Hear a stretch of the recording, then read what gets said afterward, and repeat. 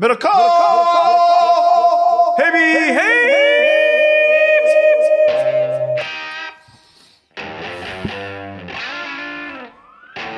Hello!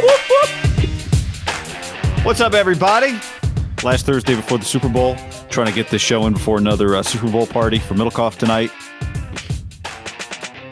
Guy, in and out, baby. Flew to LA, already home. We are, before we get more into those details, we are brought to you by our friends at MyBookie.ag, promo code HAM and the number one, MyBookie.ag, promo code HAM and the number one. Well, they will double your first deposit up to $1,000 if you use the promo code HAM1 and accept the bonus. Remember, if you accept the bonus, you have to bet the full amount of that bonus before you can withdraw funds. You can also decline the bonus, but either way, HAM1, let them know that we sent you. Before we look at some of the props, John, let's, for one final time here on this show, at least share what our bets for this Sunday's big game are. Okay, we got the Rams to win the game, minus 4.5. We have the Rams to be leading at halftime, minus 3. So we put 500. I mean, this is our last money after blowing 3 Gs 2 weeks ago.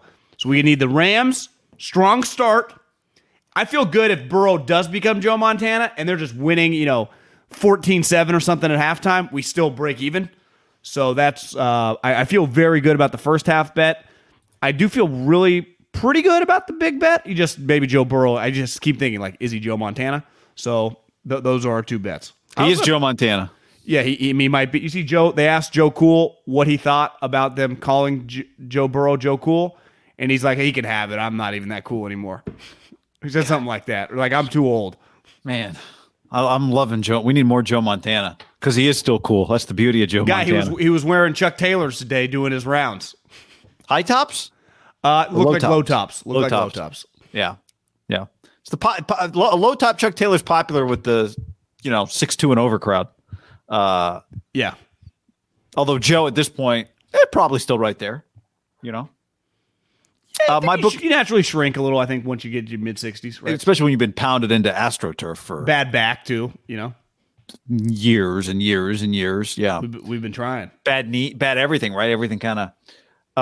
Go keep Instagram commenting Joe Cool. We need to get back to doing that, huh? Yeah, we should. Just go on the Haberman and Middlecoff podcast. I think the first time we did it, we were very subtle about it. Like, people were in every Joe Montana Instagram post, people would post like ham pod, but that may not mean anything to Joe. Chances he does not check his mentions really high, but whoever runs his like Guinness endorsement might, I could see his kids looking like, what are these guys doing? Yeah. So that's a post Super Bowl push. We got to go heavy on, I think. Yeah. Okay. Make a note. Montana. Just nonstop tweet and Instagram at Montana. Yeah. Would you say that's good? Is that military tactician kind of stuff Jonathan Allen would be impressed with? Yeah. Blitzkrieg, I think, is something that that's right. That Hitler, instituted. I learned this because I didn't listen much in junior high and high school. He used meth, so he had a major advantage. His troops. They used methamphetamines. They did not need to sleep, guy. Did not need to sleep. There was no performance-enhancing drug testing back in war in those days. No. They did run out of juice, I think, the second time around. A few MyBookie props. Will there be a scoreless quarter? Will Cincinnati score on its first drive? No. I'm with you. No is minus 185, though. So, there you go. How about the Rams? Will they score on their first drive? Yes. Plus 129. Score does mean field goal too? Yeah, just score. Well, I mean, I actually don't. You don't think the Bengals, if they get field, guys got a big leg, what if they just get in field goal range? Yeah, I mean, they could. I just don't think. I have an overall take on the Super Bowl, specifically McVay, that I don't want to use now because we'll get to it in a minute. But I'll get to it in a minute, and then you can tell me what you think. How about time of first score over under 6 minutes elapsed in the game? That's probably a fun one. Locked in for the first 6 minutes of the game. Why don't we institute these props more often in the regular season? I feel like people would fuck around with some of these, don't you think? Yeah, I think you probably. My guess is you probably can. We've not gone deep But they don't have the list of these props during the regular season. Yeah. I just need them to score 12 points by the 4-minute mark. You're pacing around your house. You're like, that's where we're headed, clearly, right? Timeout at 6:05. No. I do think, it's clear. What do you say in the next decade, this is going to come more and more in vogue? Could you imagine Eli Apple tackles and assisted tackles having the over-under on 3.5, and then just all you care about is how tackles get assigned during the course of the game? Like, did Eli get a full tackle or a half tackle for that Tyreek Hill tackle before halftime of the would you AFC say like the ESPN game? box score would be official, or no, it would not? Yeah, I think all those stats populate from the same official score. Yeah, Gotcha. So it would be official. Gotcha. But, it's all here, man. Like, you want to have a good time, man. Hey, man, hey, Peter, man. There's a lot going on there, bro. You can bet exact number of carries for Joe Mixon. How about that? That pays out. That's like a golf bet right there. It pays pretty well. 8 carries is plus 3,500. That's... Well, if they're losing... You can't run the ball. You're losing. You're throwing the ball to him. He gets hurt.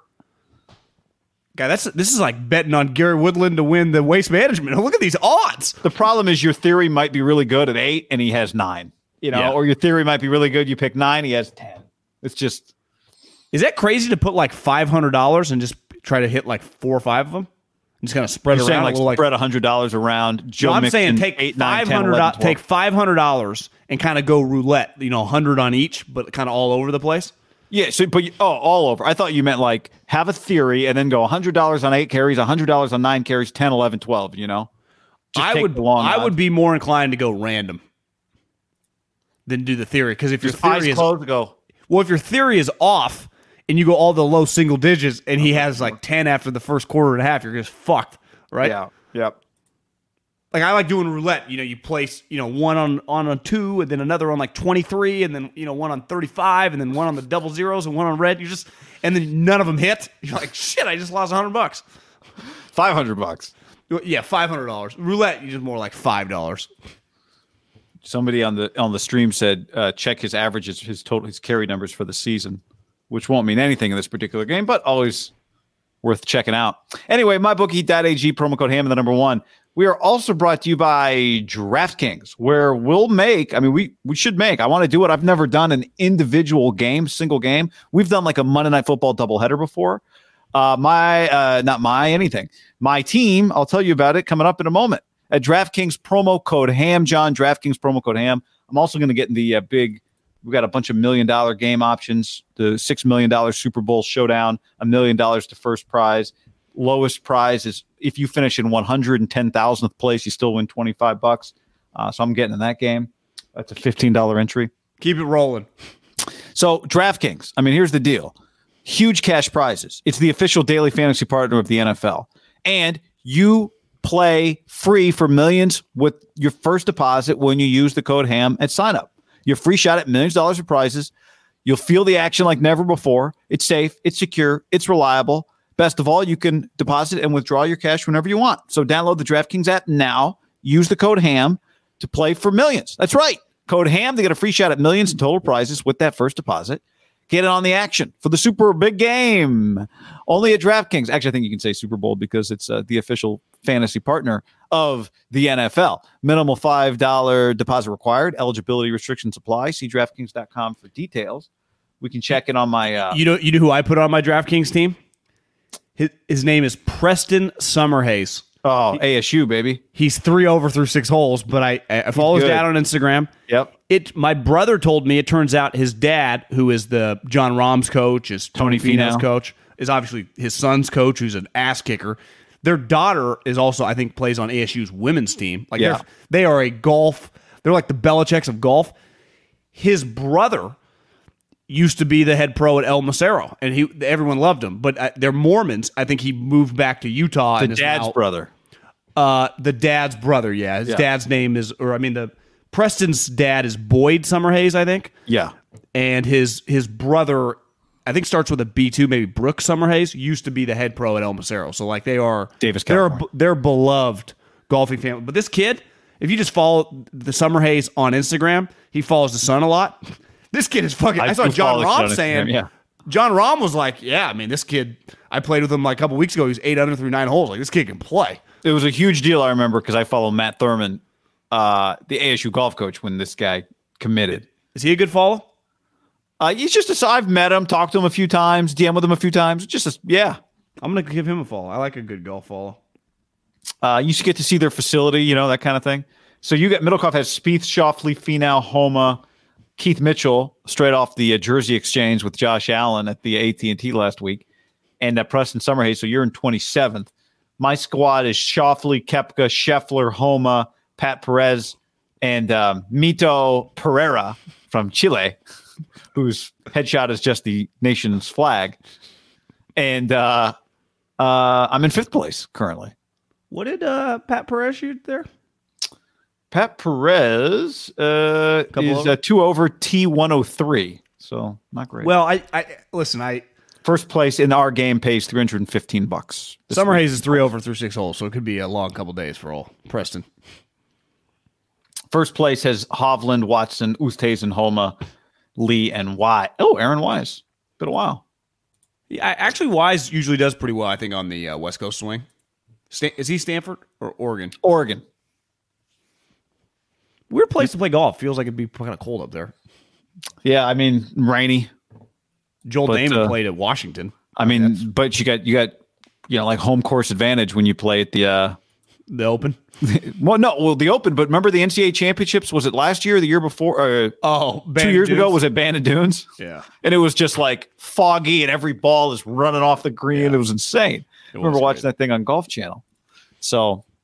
All right, John, our headline today, if you could have dinner with 3 people. No, I'm kidding. Would Eddie O be on the list? You met him. I did. I said, when I first introduced myself, or we were taking the picture, I'm just a couple tan guys. I don't think he really laughed. His tan is just impeccable. His girlfriend is stunning. Overall, though, Ed was really fucking cool. Just a couple football guys talking football. You immediately got to throw in a couple guys. The thing with a football guy, their web, especially once they get to like 50 or 60 years old, they're going to know a lot of people. So if you can just find one person that you know or just have a connection to, I don't know Lane Kiffin, but immediately I go with Lane Kiffin, and then he loosens up, and he knows you're a football guy. What do you mean you go with Lane Kiffin?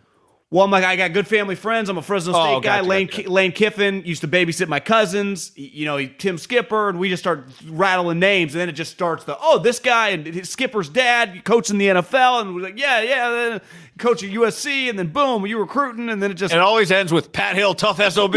Yeah, he's like, you don't mess with those Fresno State Bulldogs, and it was fucking awesome. He was, obviously, you spent a lot of time talking about Joe Burrow, and. He can't get enough of talking about Joe Burrow. It changed the guy's life. It really changed the guy's life. Because I was, we're not living, he'd probably be the equivalent to like what we do of like if Kyle, like that was a huge story in the SEC, right? Ed Ogeron loses his job. They hire Brian Kelly. Like it's like the NFL down there. But you meet him and you realize like for as shitty as it was, it kind of got weird, right? He was fired midseason, but he got to coach out the season. Like, it's kind of crazy what happened to him. What he accomplished, though, 2 years ago, like, that defines his life. He was the head coach of the greatest team in LSU history, and you could argue one of the, if not the greatest team in college football history. And he's been a part of, like, the great USC teams. He told me, like, when he first became a GA, his first job was the Miami Hurricanes, Jimmy Johnson. He's like, yeah, my first year there, it was the Catholics versus the convicts game. He's like, you remember that bad boy? And he had like fucked up, cutting the film for Jimmy, and Jimmy broke in a team meeting the overhead projector, and Ed thought he was going to get fired, and Jimmy like winks at him after in a staff meeting, like, I just wanted to ruffle some feathers in there, get everyone fired up. And he's a great storyteller, but you just realize like this guy, the rest of his life, like, the first thing people are going to want to talk to him about is Joe Burrow and the national championship team. Like, that defines Ed Ogeron. On top of, like, the personality and stuff, but not the low moments or whatever. And you just realize, like, that's pretty fucking awesome. He was the head coach. Statistically, Howard 15-0 with Joe Burrow, Justin Jefferson, Jamar Chase. Part of what's aging well too is sometimes like the Texas team. Every once in a while, the Texas USC, that ESPN show will come on about it. It's awesome. I get sucked in every time. But you go, this is a great college game, but Vince Young and Matt Leinart didn't become stars, right? Part of his team is like, Joe Burrow took the Bengals to the Super Bowl 2 years later. It had Justin Jefferson and Jamar Chase on it. Like, that team gets better as time goes on. And Clyde. I mean, if Clyde, he said Clyde was his like second favorite player on the team, just because. And you realize, like, I bet he would say, like, of course, Justin Jefferson and Jamar Chase, these are blue chip wide receivers. Clyde to him represents like smaller guy. He took a lot of pride, and I'm like, how about Clyde? He's like, 3-star. When you coach at, I think, at a high level place, like the 3 stars at Fresno State are celebrated, but at LSU, when you think if you sit in the team meeting, the majority of guys are 4 and 5 stars, right? If you are a 3-star, you do stand out. Yeah. And I don't think Joe Burrow was a 4-star. I think he was a 3-star too. Joe was a 3-star. I don't know what he was as a transfer. He didn't go to I saw somebody make the point this week is like, yeah, there's some 3 stars that turn into 5 stars, but by and large, the championship teams are made up of the best players you can recruit. Like, for the most part, for the most part, the 5-star guys are the first rounders, and the 5-star guys are the best players in college and then in the NFL. There's exceptions to those rules, but I think just put all the pieces of it together. Won the championship. Somebody else didn't had to go through Alabama because of the league they're in, right? And also that year they got to beat them at Bryant-Denny Stadium. It's just, that to me, when we talked a little bit about that game or just that season, I would imagine that's the highlight of his life. Winning the national championship was special, but it was kind of felt like a foregone conclusion by the time they got to that game. Beating Nick Saban think about Nick's team that year, was healthy Tua with all 4 wide receivers. All 4 of them. He didn't just have 2 of them like Mac. He had all fucking 4 of them that all got drafted in the top 15 and Najee. And Ed beat the shit out of them. Ed's like, yeah, we just bombing away, And they work, because I remember going over to Brian Hawkins' house, because that was probably one of the more anticipated games in years, because it was clear like LSU is their equal this year, but it's like, okay, this thing's gonna be tight. How's Ed gonna outcoach him? And they blew them fucking out of the water. Remember Tua kind of came back, but it was not. It was like a fake comeback. Beat Nick Saban at Alabama in the peak of his dynasty on his way to a national championship. To me, you can't. You can't override that. Well, and I think it actually, in hindsight, is weird. I wouldn't have thought this during the year, but the fact that he got fired, kept coaching, and then won a couple games that nobody thought they'd win this year. The year he got fired. I think he beat Texas A&M the last. It was like they hate playing for him. It's like, well, I watch them; they compete. I think that kind of helped. I kind of helped it a little bit. But you're right. He's just an alpha. He truly is. Now, schematically, is he Saban or Lincoln Riley? Of course not. But there is, he is walking the room and he owns the room. And part of it is his mystique has obviously grown and what he's become. Yeah, and his personality, right? It's just everyone you want to hear Ed Ogeron talk. I guess Joe Burrow was a 4-star. You want to hear, which is, not exactly the world didn't believe in. But his offers were Boston College, Central Michigan, Cincinnati, East Carolina, and Ohio State, which is kind of weird. So does he say "Go Tigers" when he walks away? No, he did. He needs a new catchphrge when he leaves a room now. "Go Tigers" is such a good one. Yeah, I'm rich. Google my contract. Yeah. Bank of America. Or my girlfriend's calling. She walked in. I said, holy moly. Brandy from Nashville. Who's employed, I was told. Oh, okay. He was, that was a cool figure. Felt honored to have met the guy and just got a chance to legitimately one-on-one. There were other people there too. It was 4 or 5 people, but kind of lead the conversation with him. And about what's cool about him for us is he was a major part of a team that obviously they were a huge national team, but the biggest college team of our lifetime out west he played a major role with Pete Carroll and Reggie Bush and Matt Leinart. And it was you also see when his eyes open, obviously about Joe Burrow, But I was like, Ed, I think Reggie Bush is the best player I've ever seen play college football. And he was right there. And he's like, I agree. It's like he values, and obviously Ed is a 5-star, big-time recruiter, how good Reggie Bush was. And he saw it, and he agreed, and how dominant he was, and telling stories about Colin's special teams plays for Reggie. Like, I just say return right, and Reggie would just fucking take it to the house. I mean, since 1998, Ed Ogeron does not coach at places where people don't care about football. USC, Ole Miss, the New Orleans Saints in 2008, D-line coach. Tennessee 09. With Lane.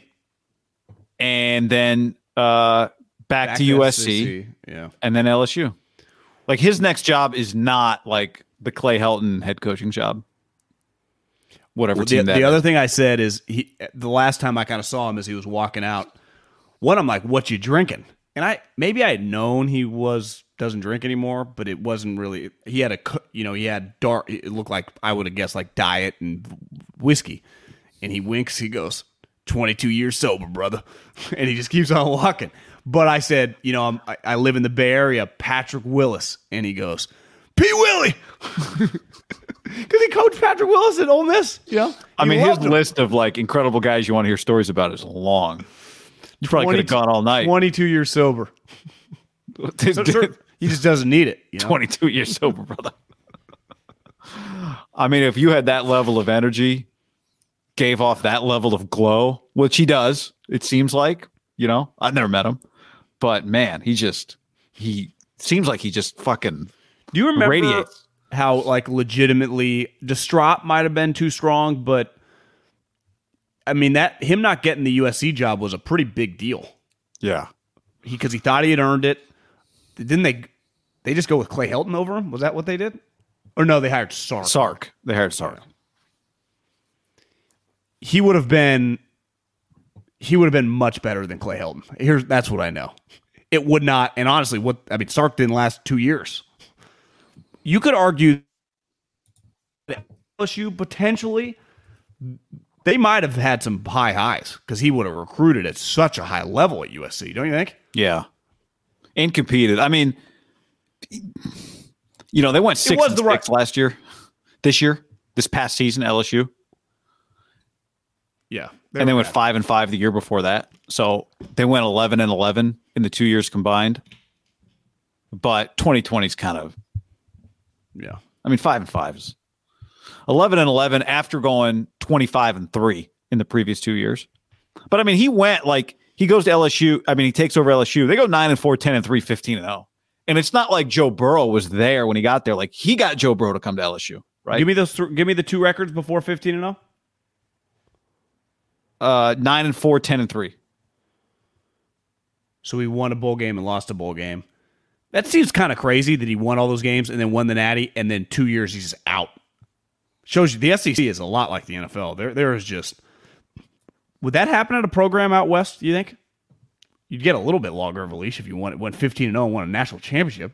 If you won a national championship at USC, I think it would be pretty hard non-scandal to get fired 2 years later. Yeah, I mean, I agree. Although I also think. I mean, we just saw Gene Chizik at Auburn had a similar situation. But my point in the SEC, in the SEC it happens. But I'm saying like in the Pac-12, in the Big Ten, I don't think that would happen. I think the SEC is its own animal. Part of it is the buyouts, right? He's getting like $20 million to go away. A lot of cash, a lot of cash. So one thing he didn't say this, but a guy around him, and it's just a natural reaction. There are a lot of people in that program, separate from the coaches, just long-time assistant strength coach, long-time, secretaries, long-time equipment type people. Brian Kelly's the type guy that when he gets there, he fires every fucking single person moving. Like some of these people were like there before Nick, right? They're just staples in the LSU program. Like I do think Brian Kelly, and it might be good, but he's the type of guy that walks in and literally everyone's fired. There's like you have to be. To me, you burn bridges immediately. You better be good, right? And you're right. That's probably what he's doing. He doesn't burn bridges. He fucking he puts grenades and bombs all over him, and before he even walks in, he presses the button. There's no can we set up a meeting with you, Coach Kelly? It's like, you are removed from the building. Leave. He doesn't put all the pieces aside for putting them back together like Amazon does in Denmark. It's going to be interesting to watch. Now, he might be so good, it might not matter. But, I do think, I wonder what the reaction, like Ed was truly one of them, right? And this guy's coming in. You're right. You better win. And 9-3 ain't getting it done. He can't go 9-4 3 straight years and everyone's cool, right? Because you're going 9-4. That means you're losing some big SEC games, probably. Well, I mean, Auburn went 6-7, and they're trying to fire Brian Harsin. Somebody wrote he just got back. It's pretty bad. They started 6-2. They lost last year 1. Games. I'm just saying, like, and I saw somebody make this point. You don't get fired. You don't get fired for an alleged affair with an assistant. Like, you get fired because you're not coaching well enough, and that's and then they find reasons. Yeah, because there was a story today. Like, the leaks are coming. There was a story today that he was gonna get fired at Arkansas State. You see that story? It's relentless. If he hadn't taken the Boise job, it's like there's a little fire, and they just keep throwing some gasoline on it. It is just that's not true, is it? Stop. Wasn't he only there 1 year? Seems crazy. Yeah, I thought he was one and done. I don't know. But is Eddie O getting that job? Eddie O definitely didn't say he was never coaching again. It feels like he still got the fire, I mean, 20 mil, you can do, to me, 20 mil on one hand, you can just walk away and hang. But on the other hand, you can just, if you've got 20 mil coming to you the next 4 years from LSU, you can take, if you want to just take whatever job and just cut it loose, you're not beholden to anybody. You're going to do it your way, right? What I could see him doing is being like an assistant head coach at just like, why wouldn't Mario be like, hey, you want to come, be my recruiting coordinator and defensive line coach? I'll pay you $1.8 million a year or something. And we'll just fucking get the best players in the country. Let's do something like that. Harbaugh might be able to use him. Harbaugh could use him. Could you see Ed O coaching in Michigan, like take over when he leaves? Just that. Oh, yeah, it's true. Having Eddie O in the building means you might get replaced, and it's happened twice. But if you just said of like all the people that I could have randomly met, there are, Coach K's or Saban's or whatever, like more famous, the conversation, it would not have been as cool. It's just, he's up there on the coolness factor. Well, did you see Joey Molinaro did a thing the other day about meeting Saban? And Saban barely even said anything to him. Saban's like, all right, and like walked away. Like Ed is probably so much more willing to just share the stories. You know, he's a storyteller. He's a different person. I mean, just people are different. Nick, don't get me wrong. I mean, Nick would be, but I don't Saban, think Eddie O, and Hitler at the dinner. Like, oh man, talking about military strategy. I don't know if Jonathan Allen got do you think Nick updated him on his American or world history? I don't know. It's just because he's a tactician. When I saw that tweet, I was like, oh, here we go. What's his name? Jonathan? Jonathan, here we go, baby. New to the internet. Let's let this one. I saw no wonder Deron Payne fucking wanted to kick his ass. I just loved that tweet because it was like, here's a guy about to try and tell people, I can separate what he did from his genius. It's like, good luck with that, dude. I can only imagine. Yeah. Like, is he a good dinner guest? What are you talking about? That was a quick delete. You should definitely take Eddie O over. Put him on your list. I love a quick delete, and then it's like, I deleted. Now, he didn't do this, but I saw someone else do this. They deleted, like, I didn't delete because the message wasn't necessarily wrong. It was just because it's too hard to write in context with 240 characters. It's just not worth it. Yeah. I see my tweets being misinterpreted by you idiots, and so I'm taking it down. It's like, oh, fuck. How about just stop tweeting? Eddie O, man. My only disappointment for that photo is that his shirt was on. I do think one position that it just creates a unique human. And I in my experience, being around Jim Washburn for a couple of years with the Eagles, seeing his protege now, Chris Kasurik with the Niners, Eddie at his core and his heart is a defensive lineman. He played defensive line. That's how he became a position coach, defensive line coach. they're just a special breed. They're just, you kind of want them be in the foxhole with that guy. They're just kind of crazy, And all football coaches in general, like Mike McDaniel is probably kind of crazy, right? But, they're just different breeds. Like offensive guys tend to be a little different than defensive guys. I think the defensive line coaches, I think Parcells got his kind of start as pass rushers, linebacker coach, front seven guys. If you gravitate toward the front seven, the cerebral guys are always Sean McDermott, learned coverages from Jim Johnson. They're just thinkers.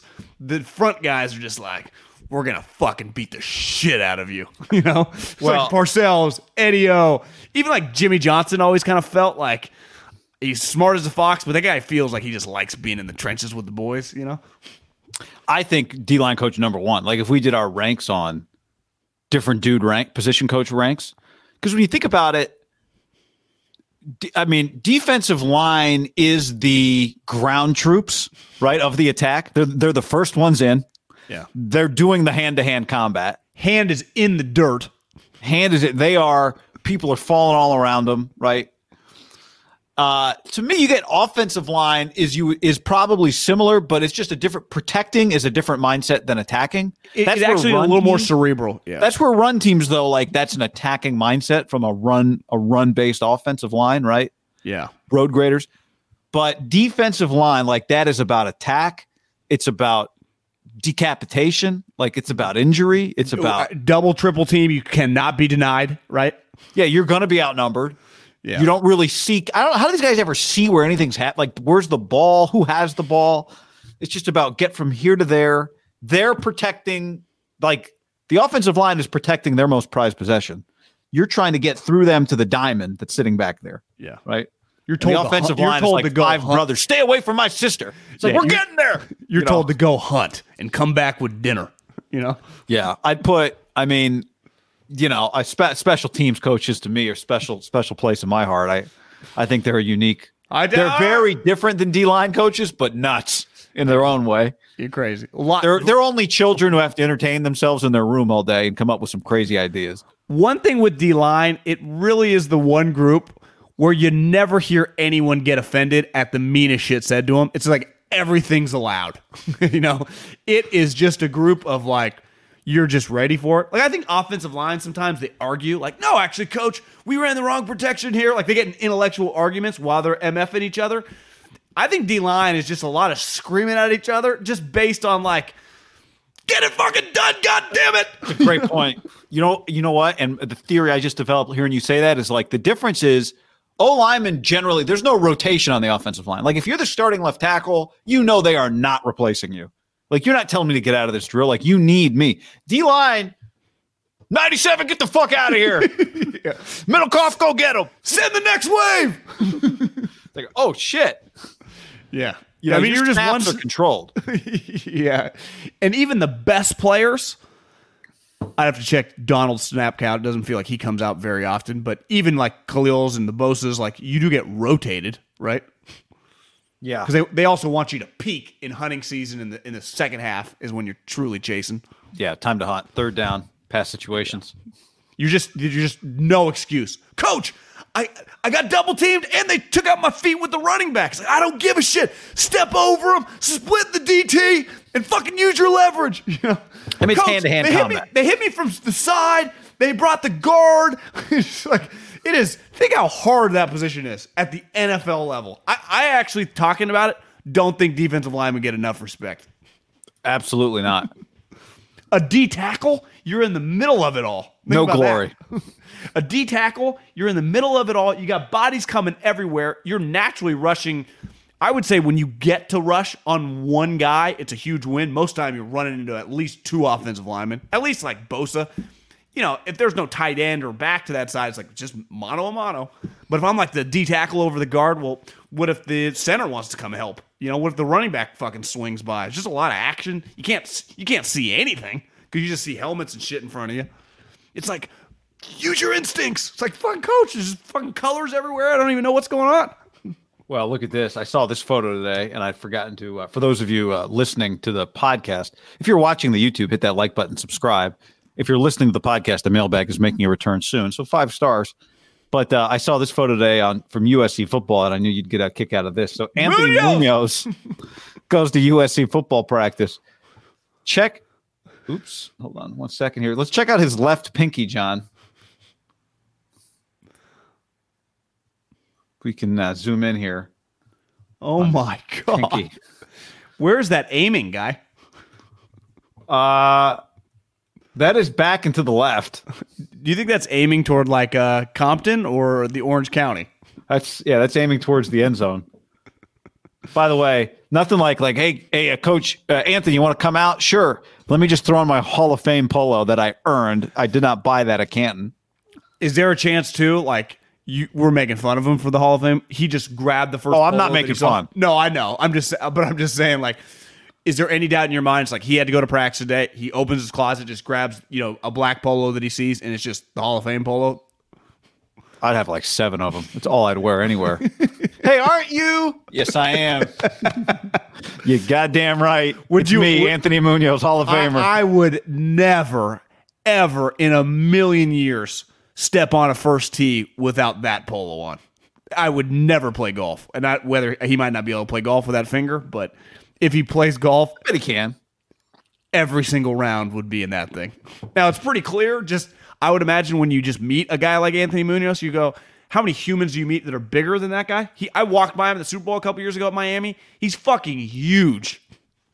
Don't you think he still looks fantastic for a guy like in his mid-60s? Oh, he looks incredible. Look at that guy. He looks incredible. Jesus. That guy in the back right, for those of you listening, you can't see, that's a guy, like I talked about, like Brian Kelly firing. I've been seeing pictures of that guy for years, haven't you? Am I wrong? No, you might be. I don't know. I don't recognize him. He doesn't jog a memory, but Munoz has fantastic hair.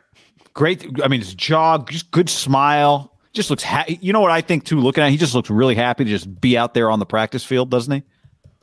Was he he must have been the starting tackle for those sweet Bengals teams, I would guess, right? Yeah. 9-time first team All-Pro. Wow. Yeah, I mean, he was 1980 to 92, and they went to multiple Super Bowls during that time. Who were your best players? On the stream says, wonder what his PFF grade would have been. Yeah, I mean, you would probably say he was the best player on the Bengals for a decade, right? Look at his hair. He went to multiple Super Bowls, and their best player was their left tackle. Man. He was a third pick in the draft. Out of USC? The Trojans. He's from Southern California. We had we did a little trivia question the other day. I didn't know the answer necessarily. The QBs who have major college football quarterbacks who went on to coach in the Super Bowl. We had Zach Taylor. You added Bruce Arians from Virginia Tech, Zach Taylor from Nebraska, Jim Harbaugh from Michigan. Somebody in the stream said Tony Dungy from Minnesota. A couple guys to add, John. Gary Kubiak from Texas A&M. Good one. He was in the 83 draft, like the famous 83 Elway. Marino, Kelly. Elway, Marino, Ken O'Brien, UC Davis, Todd Blackledge, and a guy named Tony Easton out Illinois. But Mike Holmgren, USC quarterback. Somebody tweeted at me. Did not know it. Or had forgotten it, maybe. I don't think we give Munoz's football life. I'm looking at his Wikipedia page. 11-time Pro Bowler, 11 All-Pros. Guy, in 1991, he was the NFL's Man of the Year. He played in 1978. The Trojans, they won the national championship. I would imagine he was probably one of their best players on that team. He's a national championship in college. He goes to the Bengals. They go to multiple Super Bowls. He's an all-decade player. He's a top 75 anniversary guy. He's on all these anniversary teams. He literally accomplished everything except winning the Super Bowl, and he was there multiple times, and he just happened to face Walsh in Montana. Like, his football life was beside a Super Bowl, and both times, I'm pretty sure they were right there to win, right? I mean, both those Super Bowls were Montana's historic, final plays. Munoz. It's a running joke on here, just his name, but I think he deserves to get mentioned a lot more than he actually does. I'm glad we keep Anthony Munoz's name alive. People, anytime an offensive lineman situation comes up, it's about Anthony Munoz, and maybe situations even when it doesn't. And I do think if you play in the Super Bowl twice and don't win a Super Bowl, that's very different than having than not winning a Super Bowl. I don't know if it feels that way for the individual who didn't get to win, but I do view, like you view Jim Kelly differently, right, than if he had just been a guy who never played in the Super Bowl. For sure. 100%. Those Bengals teams, probably need to give them a little more respect back in the 80s. Yeah, you're right. I mean, Boomer was the MVP. John Lynch's friend, Boomer Esiason, the MVP. I was reading an Al Michaels story today. I guess Boomer and who did Boomer not jibe with? Maybe it was Al? Yeah, I think it was. Remember, Al got him fired. I think Boomer's fantastic. There was a time in my life, probably, I don't know, 4 or 5 years ago, where I was watching Boomer and Carton in the morning like every day. Yeah. When we were on radio, I remember. Maybe that's when it was. Maybe it was more than 5 years ago. Yeah, because Carton went to prison between then. Remember? Yeah, I do remember. But I remember that being a big deal because I watched them, so I felt kind of knew the guy for being a West Coast guy, and then he got arrested. And remember that morning, Boomer's like, "We got some bad news. Craig Carton has been." I remember we were doing a radio show when he got arrested, and then Carton now does like reads for all the sports books. It's just he was born like 5 years too early. Did you watch that HBO show on him? No. The documentary's not terrible. Really? I mean, him like going to all night benders at Atlantic City and then just driving straight to do the show at 6 a.m. Wow. Yeah, he served some prison time. And how far is Atlantic City? Like, is that 45 minutes or what's? Yeah, I mean, I couldn't tell you from New York. I know from Philadelphia it was like hour and 20 minutes or something. But it's shitty. It's like run down. It's weird. It's a bizarre place. But they got casinos.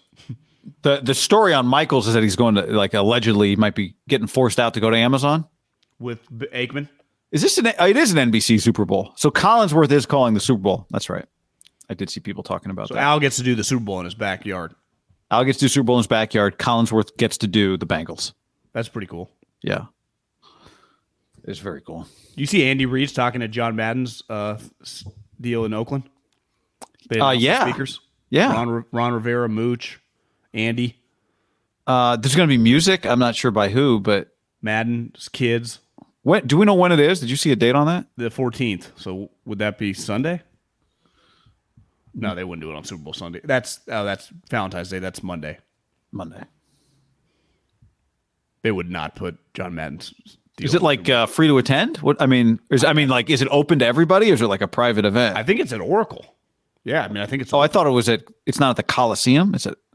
Maybe, I don't know. I didn't. I just saw the deal. It's at one of the two of them. I thought it's a public event. Okay, that makes sense. Probably, I would imagine. No reason not to do it at the Coliseum. Don't you think there'll be a lot of people there? Yeah. You want to go? What time is it? It's Valentine's Day. Do you know what time it is?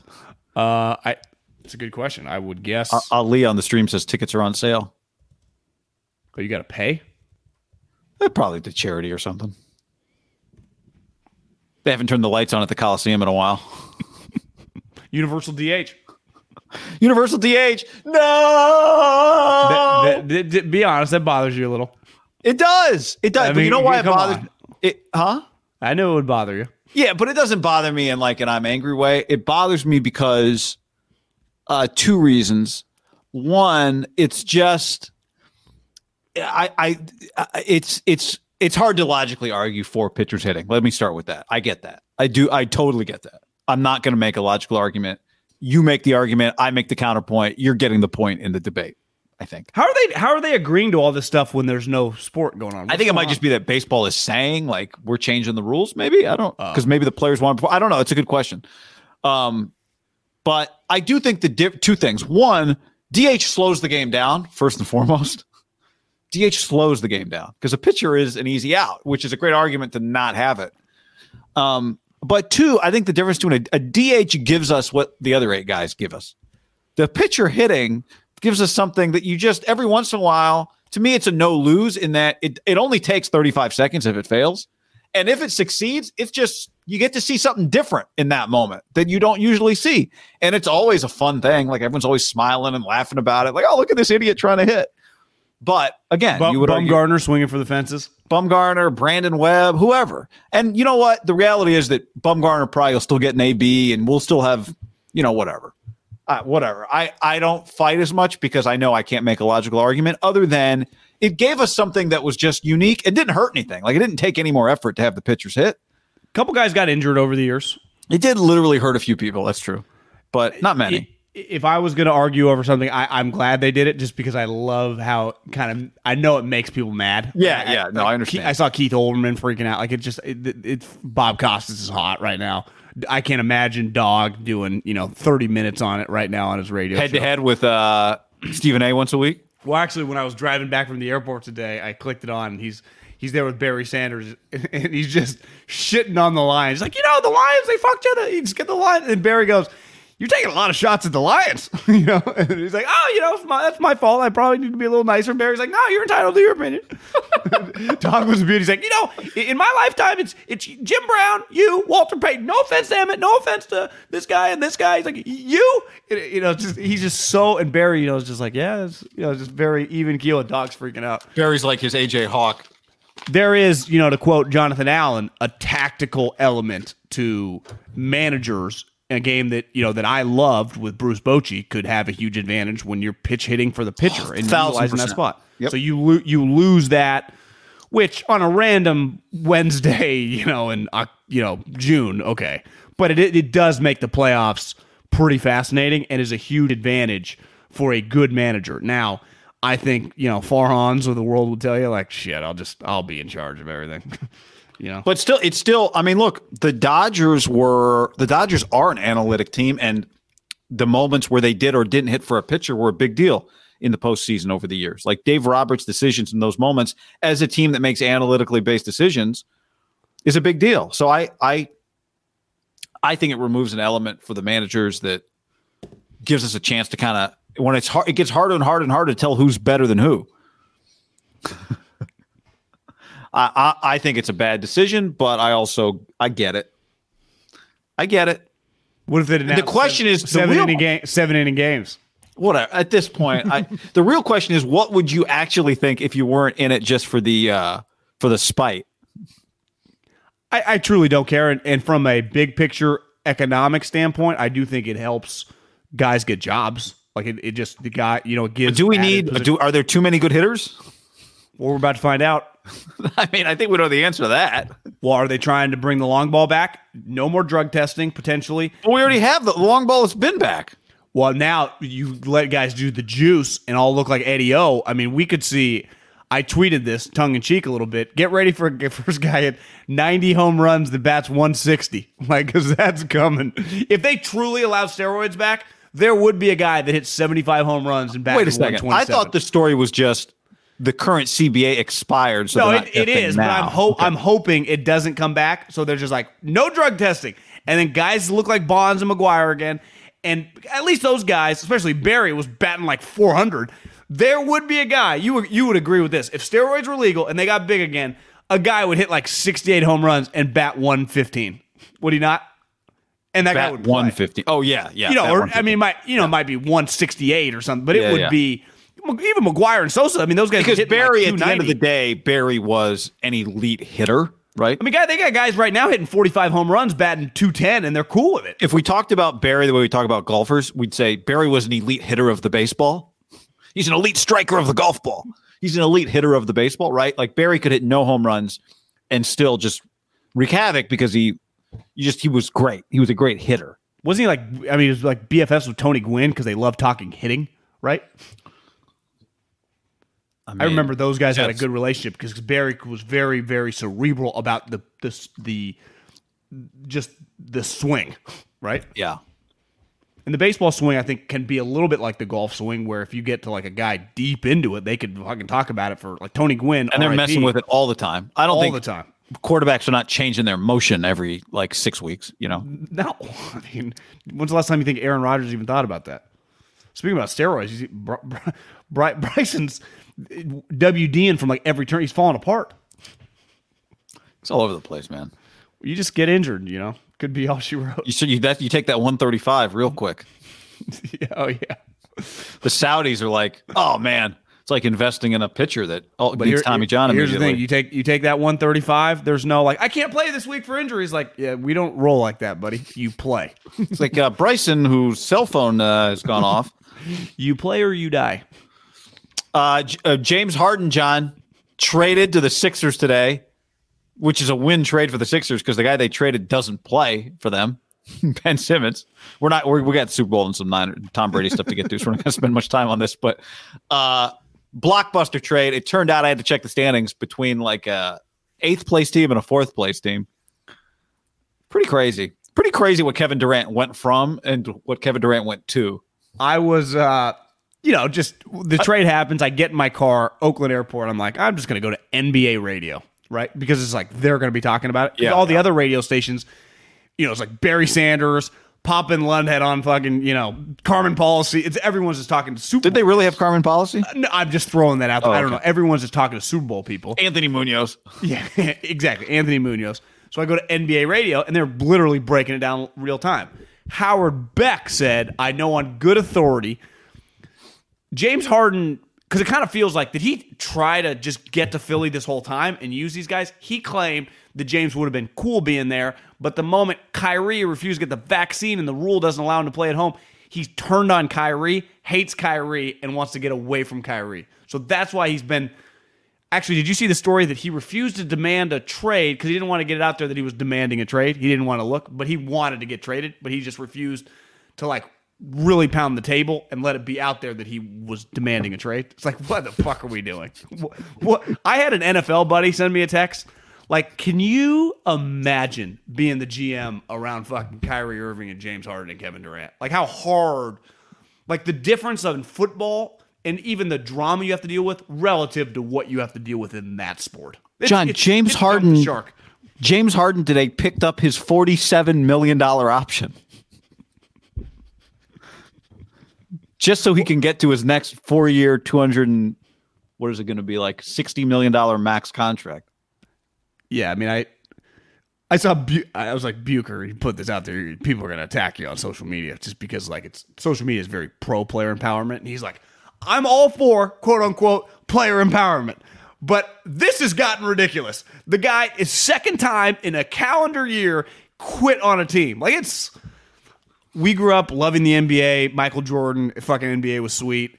It's always had a couple weird cats, which are healthy for your sport. It has gotten to me kind of crazy. Like this is outrageous. Well, the regular season has just become so irrelevant, unquestionably, as someone who. But I mean more with this, even just beside the game. Yeah, I mean, like, think about like demanding your trades nonstop. Well, the quote unquote player empowerment when LeBron took his talents to South Beach, like guess what happened? They became the super team they said they were going to be and won a championship. But he was a free agent. No, I understand, but I'm just saying, like, now the team's never been traded. Now the teams that players, but like LeBron's team right now is, in danger of missing the playoffs. The Nets were an 8th seed in 8th place in the East when they made this trade. My point being, Kyrie's like, it doesn't MIA, work. Kevin's hurt. Like if James quit. Like they're bad GMs. No, but to me, they are losing because none of these guys are playing, and James has been faking a hamstring because Kevin's hurt and Kyrie's not playing, and he's like tired. Like I don't want to do this by myself. Which is crazy because to me, he should just go out and like out of spite, just average 15 assists and never shoot. I know he could do crazy shit, but he's just. These guys are crazy. They're just at any moment you can just say, I want to go, and they just go. You start. I was talking to somebody today. I'm like, Daryl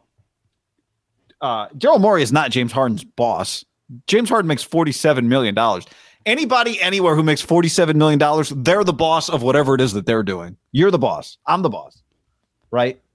Why does he love Daryl Morey so much? We can say that Roger Goodell's different. Like the owners are his boss, but at the end of the day, you make $50 million.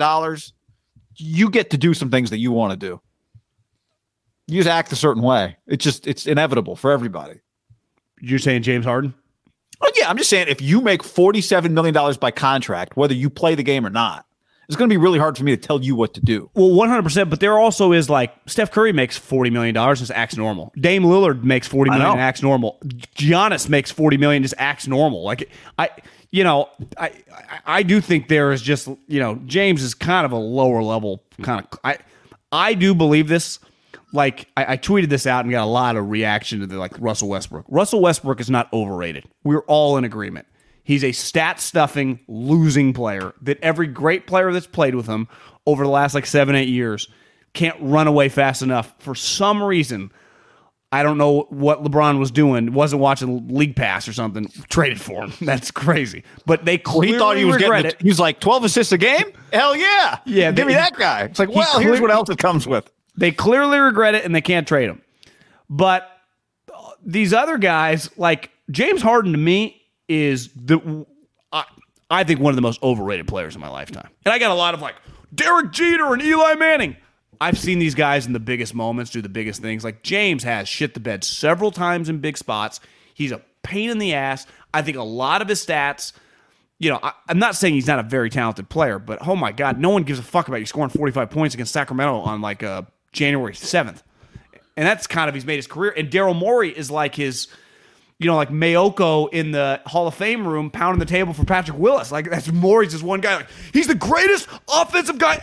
Jerry West, Michael Jordan, the stats say, and he just says all these crazy things. Yeah, and I think he believes it. I think it's hard to talk about players. I've seen James Harden in person. You've seen James Harden in person. He's one of the greatest players I've ever seen in my life. I think, right? From a what is he able to do on a basketball court standpoint. But part of being overrated can be you can be talented and be overrated. Totally. I mean, it's ultimately what are we trying to do? We're trying to win. We're trying to win championships. Isn't that the point of this whole thing? Yeah. Well, and that's why I don't want to hear about Eli. I don't want to hear about Derek Jeter. But like you agree with me in this sense. I've seen him in person. He's terrifying to have on the other team. That was also like 8 years ago. That was once upon a time. Now it's like, yeah, I'd rather play his team because I know he's not a winning player in the end. But I mean, they almost did it. Until Chris Paul got hurt with the Rockets. They almost but that's part pulled it of it. off. Like there's a lot of people in the history of almost. Like for whatever reason, Eli wasn't almost. Eli just did it. Steph's not an almost. Giannis isn't an almost. Like why is it always an almost with some of these guys? And him specifically now, all these other things on his resume, like what the fuck is this guy's deal? Like what is his deal? What is his deal? Like we know Kevin's deal, right? He's just kind of a lost soul. Kyrie's just a weird cat. This guy is, just a weird dude. I don't even know. How do you even describe him? Yeah, I don't know. Like you said, he's just so rich. He just doesn't really give a fuck. But he's still good enough. Or maybe there's just this one guy at this point that just loves him. Because I do think his star has dwindled a little bit. This guy loves him, guy. Yeah, I mean, I think it'd be James hard Harden. for just a normal GM to even take it on, Have you ever seen a GM and a star player like this just be so tight at the hip? Like James just aspires to be around Daryl. Is this because Daryl kisses his ass? I mean, Kirk Cousins and Kyle Shanahan? Thank God. That would have been a similar love, though. I'm actually kind of excited. I will say, this trade has actually excited me a little bit to watch a little more NBA. Well, because you know what I want to watch? When someone's like 326, Brooklyn going to Philly. And I saw Mannix or Woj was like, Rich Paul says he's going to need a couple week ramp up. Is this guy just going to be ready? What's he been doing? He's going to be 1 week. He's going to miss that game by a week, John. Doc Rivers has coached fucking all sorts of players over his life. Give him that. He's seen it all. Is Seth Curry married to his daughter? Yeah, and I saw Doc say the other day, So he's traded his son and his son-in-law? But he didn't trade that, this is probably not his call. Because I saw a quote. Kind of crazy, though. He even said, yeah. No, his son. Austin's his son. Yeah. But Seth is his son-in-law, and Seth got traded. Oh, yeah, you're right. Son and son-in-law. Yeah. She doesn't. I mean, it's not that far away. Daughter could stay. Maybe she'd rather be in Manhattan or New York or Brooklyn. Philly, underrated. No, I like Philly. I'm pro Philly. I mean, you live there. But I've spent visited you, went back for another visit. I liked it. One thing that will be good for the NBA, you want this to be a playoff series, right? Yeah. You want it to be your conference finals. You don't, with all due respect to the Bucks. The Philly Boos will be. I like the Bucks actually. I just love that guy. Giannis, I know, but if you're the NBA, you would rather have this series. Yeah, probably not getting it though. Like you love the Bucks, but I mean, I guess Bucks Nets or Bucks Sixers would be pretty good. John, before we go any further, let's tell the people about our friends at Sleep Number. SleepNumber.com/ham. SleepNumber.com/ham. I bet Middlecoff was missing his Sleep Number at the Four Seasons Westin Marriott Los Angeles last night. But you're back at the old. You said you're going to firm it up, so we'll be keeping in close tabs on what you firm it up to. You worried about I think what were you, a 30? So maybe you're coming up to a 40, 45 type situation. SleepNumber.com/ham. It's life-changing sleep. I want to get a good night's sleep tonight, guy. I can't wait to get a good night's sleep. My Sleep Number bed. I haven't had any caffeine since this morning. Dunkin' Donuts when I slammed an extra large iced coffee and a bagel sandwich. But tonight, no more caffeine. I'm going to get to sleep. Not going to look at the iPad. Not going to even watch TV. Just going to hop in the bed. Sleep Number. Boom. Turn that bad boy up to like 45 maybe. Firm that thing up. And go right to night-night. Yep. Healthy.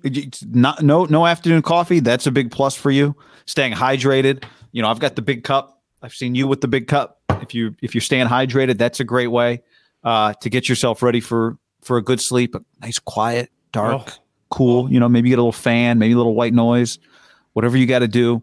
But what adds to it with Sleep Number is not only the adjustable bed, but the ability to keep track of your sleep, your health with the data. The Sleep Number 360 smart bed shows you daily snapshots of factors that can dramatically affect your sleep quality, like duration, efficiency, and timing.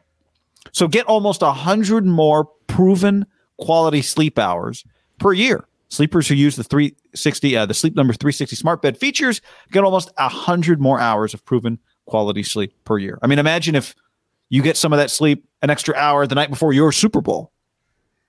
So discover special offers for a limited time at your local Sleep Number store, or what we would appreciate if you go to sleepnumber.com/ham. Sleep Number, proven quality sleep is life-changing sleep. We're also brought to you by Indeed. If you're hiring, you need Indeed.com/ham. Yep. So right now, keep it going, guy. Yeah. Right now, what? Right now, you got a $75 sponsored job credit to upgrade your job post at Indeed.com/ham. The offer is valid through March 31st. Here's the deal. There are different ways that the Bengals and the Rams build their team. One through the draft, one through free agency. But what doesn't change is they had to pick the right people for their job. There's different ways to make a championship run, but what doesn't change is quality people are the key to championship teams. So build your dynasty now by hiring more MVPs and hiring them faster with Indeed.com/ham. With Indeed, you get instant match. Over 90% of employers get quality candidates as soon as they sponsor their job post. Candidates you invite to apply through Instant Match are not one, not two, not three, actually 3 times more likely to apply to your job than other candidates who only see it in a search. Plus, the assessments, John. Star applicants. They can shine with over 135 assessment tests from cooking to coding, baby. Oh! So right now, get $75 sponsored job credit to upgrade your job post when you go to Indeed.com/ham. That's Indeed.com/ham. Whoop! Terms and conditions apply. Need to hire? You need Indeed. Conditions is short for conditions. Whoop, whoop. Woo. You gave it all you got there. Man. Coach. You just gave it all you got. Let me make a note here. When he used to do that at the radio station, get a solo read, he got to keep all the money. He's got to split these ones with me. Didn't even look at me funny. Was just shameless. Just reading. I was there doing nights for 4 hours before you showed up. It just is what it is. Haberman's getting extra $500 a month.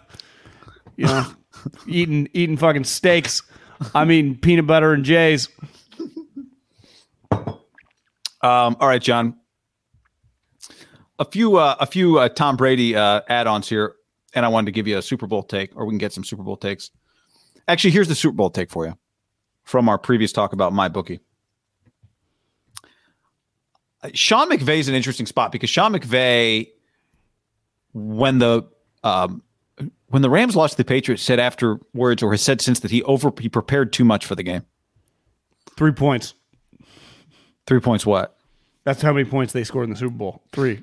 Yeah. So the over preparation, he is not going up against Bill Belichick. 3 points. That's pretty nuts. What did the Patriots have? 17? I think it was 13-3. I think 13-3. There weren't many points scored in the game. So he got quote unquote owned, but he gave up 13 points. I mean, it could be worse. Yeah, Wade Phillips. I guess if you're an offensive coach, 3 points is pretty bad. But I would imagine he's been stewing on that bad boy for a while. And he is the number one reason why I've come around on our bet, which is the Rams -4.5, because I really, really believe in Joe Burrow. But so when we go back to like them scoring on the first drive, I think they're scoring on the first drive of this game. That's where it came up earlier. I think the Rams are going to come out swinging. And their only hope, Cincinnati, is that Joe Burrow has the kind of game that puts you on a Hall of Fame trajectory, right? I mean, when you're as young as Joe Burrow and you win a Super Bowl, you are a Hall of Fame. You become this is Russell Wilson won at 25. Now you're wearing Anthony Munoz's polo shirt for the rest of your life. Russell won it at 25, and it hasn't. What came next does not matter. Now, part of Russell's legacy is that they got back to the Super Bowl, almost won back-to-back championships. He doesn't get blamed for losing the second one. But I mean, he got way sweeter. To me, like Brady a little too. Russell early on was not as dominant of a player as he's been like the last 5-6 years, right? Even same with Tom, like in the second half of his career. The thing with Joe, win or lose this game, he is a dominant quarterback right now, like as a player. It's not like the Bengals, number 1 defense in the league, and they have the number 1 running game, right? It's just like Burrow. That's kind of ahead. And really, he's coming off an ACL in year 1. So this is really his first full year in the league. And I'm pretty sure it was like other ligaments too. Like it was supposed to be really bad, and somehow he came back and it looks like normal. Yeah. My thing is just, it feels like one day Sean McVay will be on television, not coaching, doing other stuff. And you think about the 2 biggest television stars when it comes to the NFL, John Madden and John Gruden. Like, he wins a Super Bowl. His opportunities in life. Now, listen, he's already a star, and the networks and stuff, he could do it, and he would probably crush it. He's just pretty unique personality, unique look. But if that image of him getting carried off the field, which kind of feels like it was going to happen if they're going to win, changed the guy's life. Like, I just think the way, one thing we obviously talk a lot about Kyle here, having that Super Bowl, there's a burden lifted off you. I mean, you've seen it with Andy these last couple of years. His F's given on given games, and he just lets it rip.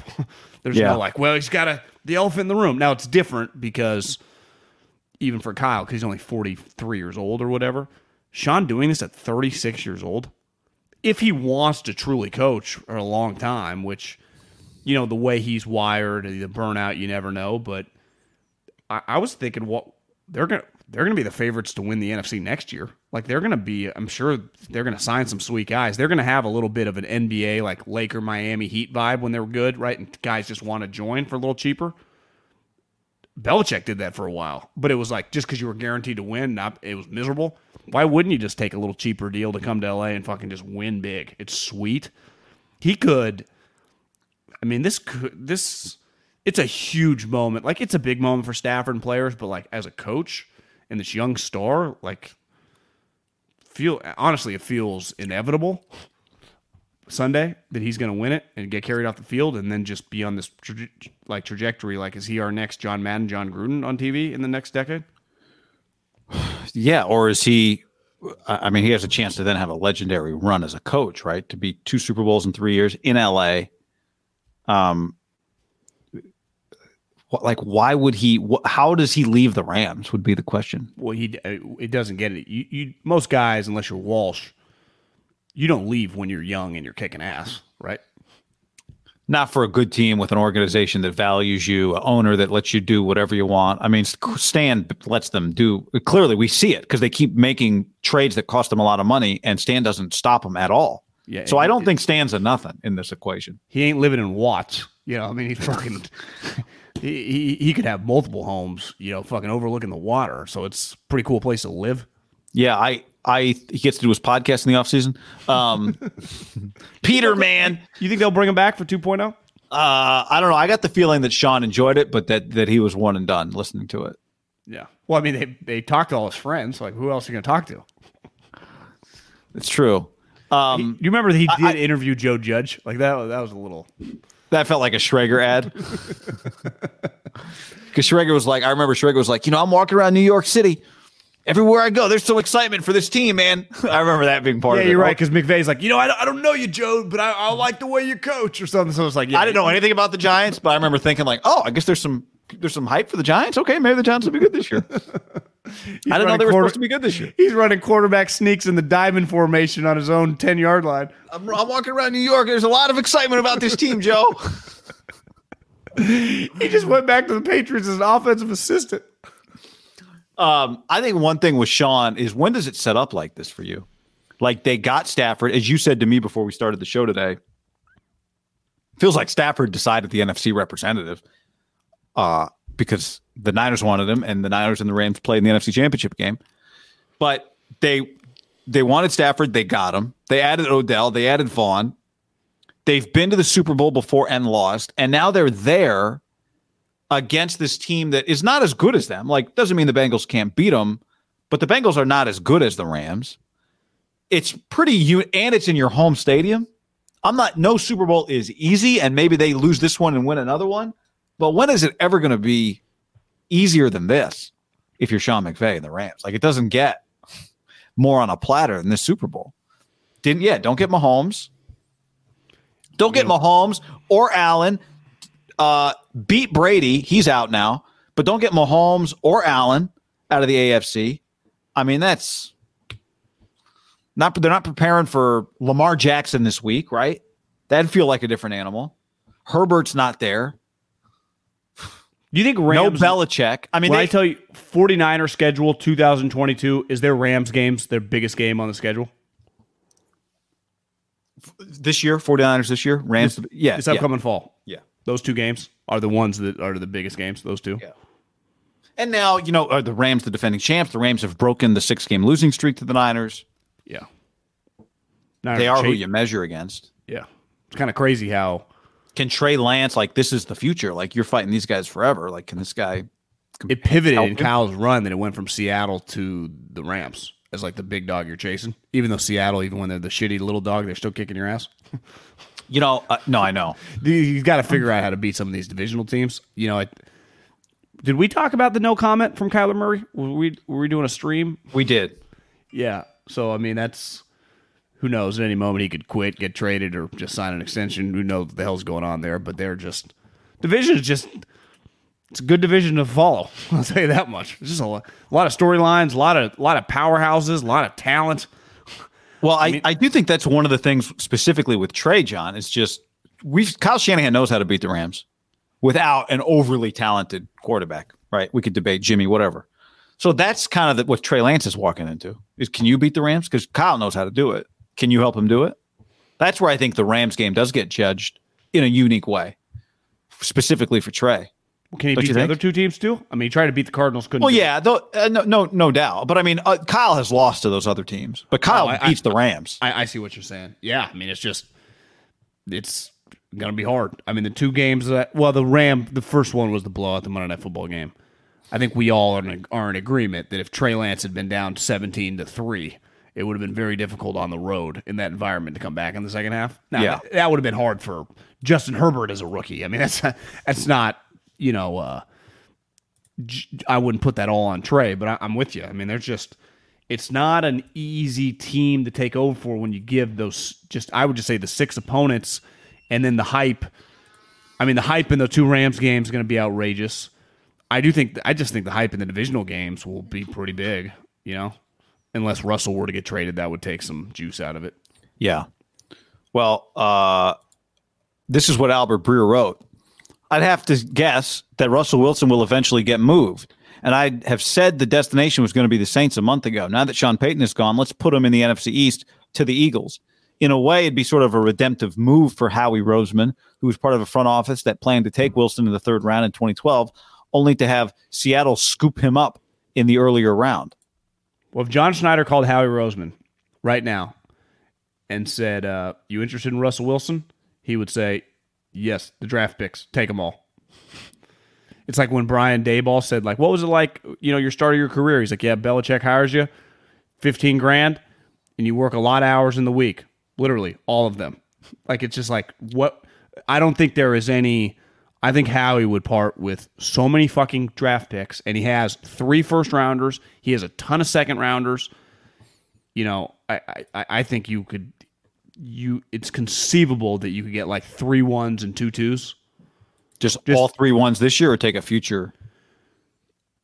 I mean, you could argue just take all 3 of them now because next year, what if they're good? So to your point, the Eagles have their first. They have the Dolphins first. They have the Colts first. They have their second, their third, their fourth. They have 3 fifths, whatever you want to do with that, and 3 sixths. 2023, they have 1 1, 2. Would you trade your entire draft if you're Howie Roseman for Russell Wilson? So 3 1s, a 2, a 3, a 4, 3 5s, 3 6s, and a 7. Seems like too much for a guy who's I'm not sure is in shape. How do you get in shape? Hurts and 2 1s. Would you? I mean, who says no? If listen, Russell's going to go. He's got the no trade, so he can kind of control. He said, "I'd be down to go to the Eagles. I'd be down to go to the Giants." Feels like Sirianni. If you're looking at your Russell, you're like you kind of can tell him what to do too. Like you have some juice. Howie, kiss your feet if he's willing to trade you this. You'll be a star there. But you'd have juice with Brian Daboll, wouldn't you? True, but their team is way shittier. The Eagles have a good offensive line. The Giants team sucks. The Eagles have, Miles Sanders, Goddard. They just drafted Devontae Smith. You saw what they could do. Like you don't know what Brian Daboll looks like as a head coach. You just saw Nick Sirianni take the team to the playoffs. Exactly. So division. Just 3 1s and a 2, 3 1s and 2 2s. So 3 1s this year and my 2, and then next year's 2. Yeah, I think that trade works. I think Seattle's ultimately now. Part of it is like who else can offer you 3 1s in one draft? Now you might go, well, we don't like this draft, but here, guess what? Seattle doesn't like any first rounds. Yeah. This draft, next year's first, the next year's draft, they don't like anybody. And Jalen, you'd probably have to throw Jalen or Gardner in there to give. Sure, which you would do. Yeah, you would happily do. I don't think that makes a big difference to Philly, but I do think this is. I mean, Breer just wrote that it. would be important though for the Eagle, for the Niners and the Rams. Like then the Eagles would immediately be good. 1,000%. But it also means the Seahawks are not as good, and they are in your division. Well, so yeah, you get. But I'm talking. But you're saying Philly can be better than Seattle can be next year. I'm saying like if I told you round 2 Niners at the Eagles with Russell Wilson, yeah, because you're saying they probably win a division. Yeah, right. I would division pick them. Champ. Would you pick them over the Cowboys to win the division? Yes, I would too. I think they would be good. I mean, they would be awesome. I don't think Howie would hesitate with the 3 1s. And I've always believed this. The ones, look at Jalen Ramsey. It got him picked. I heard Schrager say it to Bill Simmons. Like he listed the 2 names that they got for Jalen Ramsey. You're like, yeah, who cares? But when I know the picks, because a lot of times, remember it happened with Khalil Mack. It was like, well, you got the 2 1s. And then the next year it was picked 24. Now they got Josh Jacobs, who's a really good player, but they got picked 24, So I know I can get picked 16, 18. I know what the numbers are. Now, you're right. The draft does kind of matter. Like, you would be like, do I really like 3 players here? Yeah, but I mean, they don't, again, Seattle doesn't like 3 players, generally speaking. They're trading out of the first round all the time. To me, they're like, put it this way, there's going to be good players that come out of this first round. It's going to happen. I kind of feel like he gets traded, don't you? I do. Like, I think but like, to me, it's like 51-49. I think it makes sense if you're Seattle because you just had a bad year. It's not like. I mean, I think we act like they won 2 games. They won 7-10. It wasn't that terrible. It was. I mean, but it was pretty. It looked weird. It was a stressful year. He missed a bunch of games with the mallet finger. And what happens if now I've been betting on him to come back healthy and look good again, but what if he doesn't? Are you getting, let's say they have the same year again. Are you getting 3 1s and 2 2s for him next year? Well, do you think it's a move that Howie could never get shit on if he's trending the wrong way and you trade it for a guy that's like diminishing? It's kind of devastating. You can always get shit on. Well, I know, but I'm just saying. Nothing is. Do you think there's any risk where if you're Howie and Jeffrey, you go, I don't know if we can, what if he's trending the wrong way and we get fucked? To me, the only risk in that is, do you think that Jalen Hurts might be a good NFL quarterback, like a true starter? Because if the answer is no, you go, well, then how else are we getting a quarterback? Well, we're drafting Desmond Ridder this year? No, what we do is we just draft 3 players, and when we do have the opportunity to get one, our team is so stacked. But they're already kind of ready for a good quarterback. I know, but then you even get even better with the Jalen situation. Get Garoppolo? Because if he is like chubby, fat, and going the wrong way, and kind of in this weird spot in his life, where it's like football, it used to feel like it meant a lot to him, and now it's like, he likes doing other shit too. You would regret that pretty quick. And it's one of those pretty fast. Like, did we just get really fast? Did we just get mail it in Russell Wilson? Oh no! And John Schneider's like, Snyder kind of sold, bought low, sold high. They've sold at the right time on guys right now. Richard Sherman had some good years left, but Earl. I mean, they tend to know when to walk away. They've got basically every guy right. So are we saying it'd be better or worse than for him to, if you're the Niners? If he's still good, if he's still going to be sweet, you want him traded to the Eagles so you don't have to fuck with him 2 games. But you do have to acknowledge they could be a 12 or 13 win team that first round of the playoffs, you're the 6th seed, 3-6 Eagles on the road. That place would be hard. And if he's sweet, it would be a problem. Yeah. It would be a major problem because they have a good defensive line, they have a good offensive line, and they got skill guys. And like you said, they got a young offensive coach that's pretty open-minded. And I listened to McDaniel say, he's like, because he's really trying to harp on, I'm not just, my offense and the offense that I've learned around the Shanahan crew, we have a baseline of the offense, but we're open-minded to doing different things. He's like, we ran zone read with RG3. Not a soul in that room knew anything about zone reads. We just taught ourselves and we figured it out. Because we do what we have to do for good players. But that's the mark of a good coach, right? I bet Nick Sirianni would be like, I've been coaching Phillip Rivers for the last 5 years. And then boom, I just got Jalen and we just threw in the Oklahoma offense. But I think Sirianni kind of gained a lot of juice around the league. Like, this guy's pretty good, pretty impressive. For a guy that got made fun of, right, for being Tom Sula. He ain't Tom Sula, clearly, after 1 year. At all. He's just kind of goofy, but he can coach offense. To win 9 games with a quarterback who can't really throw, that's pretty impressive in this league. I give Sean Payton a lot of credit. Sean Payton won 9 games with no quarterbacks. And I think also to do it in the market that he did it in. Not every market matters, but I think to be in his position in that market where there's a lot of pressure, I think that matters. Are the Commanders just always going to be like third and fourth place? Are they just destined to be just average to shitty? Just solid? Do you see Dan Snyder was like, I'm just going to investigate myself, guys? Rodgers like, cool, man. How many times does he investigate himself? This is at least number 2. He does a lot of guys, I'm going to look in the mirror. I'll get back to you in a couple weeks and let you know what I find. Good John, guy still. Thanks to Chase, who just tagged us in a tweet. Now, we have not had time to watch this yet, but read this tweet. Kevin Clark had Joe Montana on his show Slow News Day. I think they keep Jimmy until you find somebody else. I don't think Trey's ready to play yet. Okay. As myself, and after talking to some of the players, it's one of those things that, if you can keep Jimmy healthy, he plays well enough to get you here. Does that run it back? I think because I got a Bleacher Report alert that said Joe Montana says run it back with Jimmy. Well, I mean, he might see. He doesn't. You watch that documentary. Joe doesn't like getting rid of the incumbent. So. No, he might see some similarities. But here's what I will say: if you didn't know anything about anything and you just watched the Niners play this year, you'd go, so the guy that the coach doesn't want to play is the guy that's taken over? That's weird. Okay, last night I was, Peter Schrager is just Mr. McVay. Shanahan knows his shit. And we were talking about Patrick Mahomes. I told you this before we jumped on. And I was like, if you remember Mahomes' rookie year, the hype around that building, a lot of it was Veets through Peter Schrager, letting everyone know, get ready, guys! Get ready, guys! And they would do the occasional, Jay Glazer leak. Look at this throw. At first, they didn't leak, but it was like, guys, you can't keep saying you saw the sweetest play ever in practice. And then you would see him, behind the back, over his head, over, 3 defenders, touchdown. in Thursday's practice and be like, they got something here. And it was just build up, build up, build up. Then he played, and everyone was like, holy shit, they might be right.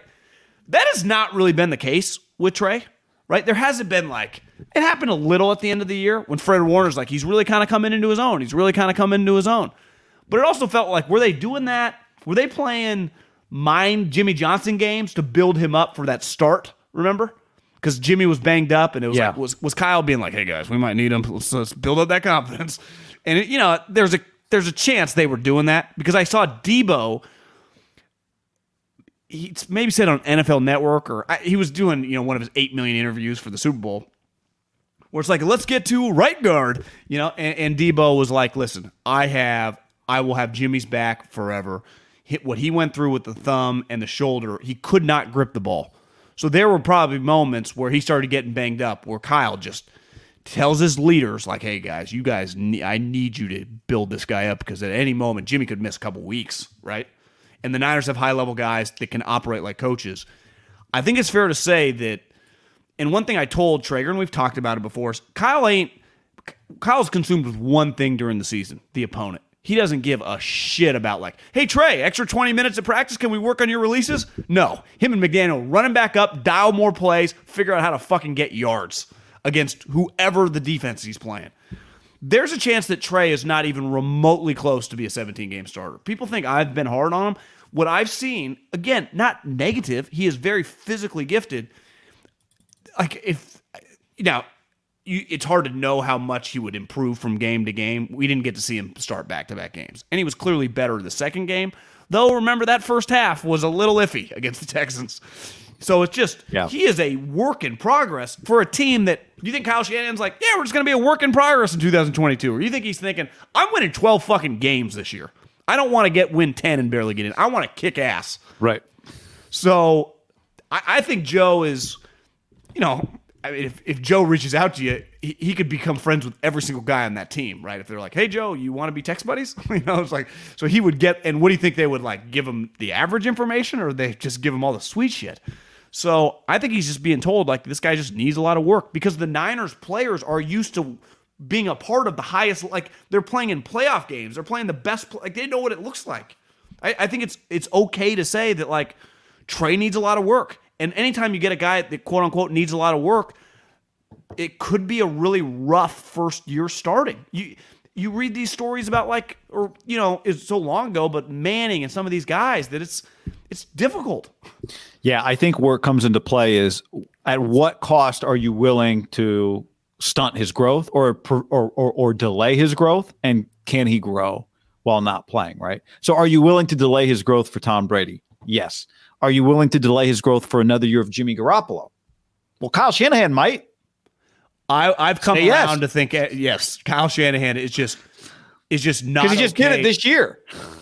If you told me that Kyle Shanahan, if you told him this year, you have no clue what's going to happen after, it's going to be, you're going to learn with this guy, but you're going to go 8-9. He would not. He would say, well, then we have to find another quarterback. Not necessarily. I'm just saying, like, he would. If you told him, hey, if you start Trey every game this season, I'm the football god Nostradamus, you're going to go 8-9. He'd be like, okay, Trey's not my starting quarterback this year, then. Right? Yeah. Where some coaches Jimmy might be like, it'd be big picture, because he'd go, well, then I'll just keep Jimmy because I know I can win more than 8 games. Here's the other thing: if Jimmy gets hurt, right, then Trey Lance is my starting quarterback anyway. So you know what I mean? Like, if you're Kyle, you're like, well, I think Jimmy can win more games with him, so I'll just do that. And then if he gets hurt, then I do the other thing. But now the complication, right, is that Garoppolo cost $27 million. Yeah. But, you watch that Montana doc, like, they went through Montana and Steve for like 6 years. They could do this for another year. Salary cap in the 80s. No, I just meant the controversy of it all. Like, if you were Jimmy and they said, Jimmy, we'll bring you back. We're going to need you to restructure. Instead of 27, it's going to be, what's the biggest number? What's the smallest number he wouldn't get somewhere else? Like 16? Say that one more time. What's the smallest number the Niners could pay Garoppolo that would still be more than anybody else would pay him on a restructure? Yeah, I think you'd have to go to high teens. I think high teen, right? Like someone could Steelers would pay him 15. Yeah, 19, 18. I mean, if Andy Dalton got 10, then you're right. Actually, 15 might even be low.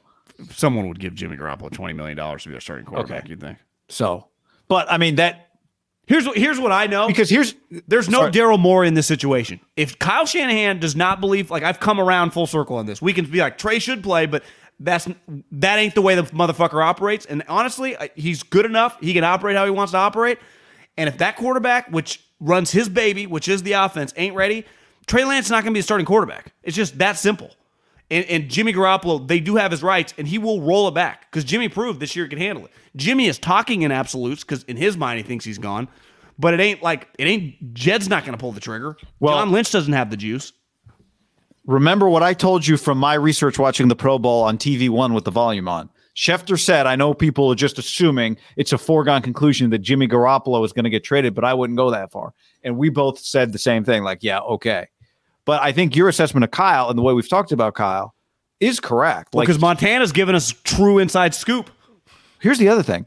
I think we sometimes, when we talk about Jimmy not winning a championship, look at Garoppolo in the exact opposite way that Shanahan does, which is we say, see, you've seen now twice you can't win a Super Bowl with Garoppolo. But Shanahan goes, no, I went to the Super Bowl with Garoppolo. And then I went to the NFC Championship game with Garoppolo, and let's flip a coin. We were good enough to win that game. We could have won that game. Right? Does he look at the plays that Garoppolo made that, the almost interception that probably could have been a pick six? Does he look at the interceptions that he threw in the weeks before? Or does he look at, I went to the NFC Championship with Jimmy Garoppolo in a sport where Sean McVay will tell you, and I'll tell you, we played 6 times. We didn't beat the shit out of the Rams 6 times in a row. We're just clearly better than them. Half those games were coin flips. We easily could have lost them in 3-3 against the Rams in the previous 6, right? So he knows that any quarterback, nobody guarantees you anything. But he knows that he can get to the NFC Championship game with Jimmy Garoppolo. Yeah, I think they just need to find a way to get Tom Brady on this team. But to me, that's the easiest move. You just get Tom Brady on the team. You get Tom Brady, he sits for another year, and you fucking that's the game plan. I think that to me is your number one option if that's a possibility. I know. And Tom will be like, shit, I'll play for $12 million. Well, we've seen Tom, unlike Peyton Manning. Well, I guess Peyton eventually did it. Tom has taken pay cuts to do what he wants. What if Tom was like, yeah, I'll play for like 6. Just go get a couple sweet players. I mean, what if the realm possibility? You can come to Tom with a plan. Like, Tom, here's what we could do. You give Tom like options, like a car has like, okay, if you want it without the sunroof. All right, Tom, if you play for the veteran minimum, here's what we can get. Do you know the first thing that would happen if that happens?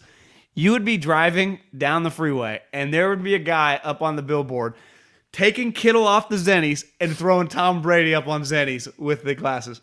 That would be the first. You'd be like, Tom Brady would have a national campaign for Zenny Eyewear. Zenny Eyewear. Pepsi, he doesn't drink soda, but what other Bay Area companies that they'd launder money to him from? It's it. Like, at last check, It's It has a revenue of $87 million, and yet they just gave Tom a $50 million endorsement deal. Where'd the money come from? We have renamed Google Tom Brady. So Apple. Instead of Googling it, Tom Brady it. That's a good one. That would be. Jed's like, my friends in Silicon Valley came through for me. It's like, you guys want to come watch Tom Brady play? Do me a couple favors. Tom makes more money in 6 months than he's ever made his entire life on all these side deals. Google's just funding him like $300 million. Well, Tom's playing for $100,000. As you know, like, just play me the practice squad rate. Like, Tom is helicoptering into every practice, and the helicopter has 7 logos on the side of it. I could see some crazy shit happening. Levi's. Tom and Levi's Stadium presented by Tom Brady. No, here's the move. TB12 gets a bunch of sponsorship deals. Well, I could see you just rename Levi's for the year. We're gonna push back Levi's deal 1 year. It's gonna be TB12. TB12. Tom has to like disassociate himself from the company, but like through some shadow company that gets paid in Switzerland. Tom still owns the company. Yeah, it's one of those like when you get the president, you got to take yourself off the boards. Exactly. But just give me a break. You're still getting funded the money. John, before we go any further, let's tell the people about BetterHelp. BetterHelp.com/HamPod. BetterHelp.com/HamPod. Go right now to BetterHelp.com/HamPod, where they update testimonials daily. Our listeners get 10% off your first month. And they'll help you find the right therapist right there from the homepage. You go to BetterHelp.com/HamPod.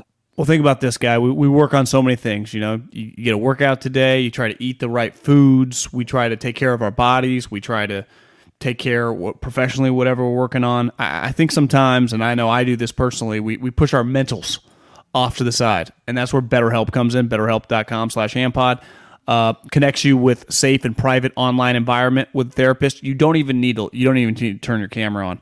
So you can avoid the waiting rooms, and you just potentially get the help you need, and no one has to know. Not a soul. You just go to BetterHelp.com/HamPod. It's between you and them, and you can even start communicating, guy, in under 48 hours.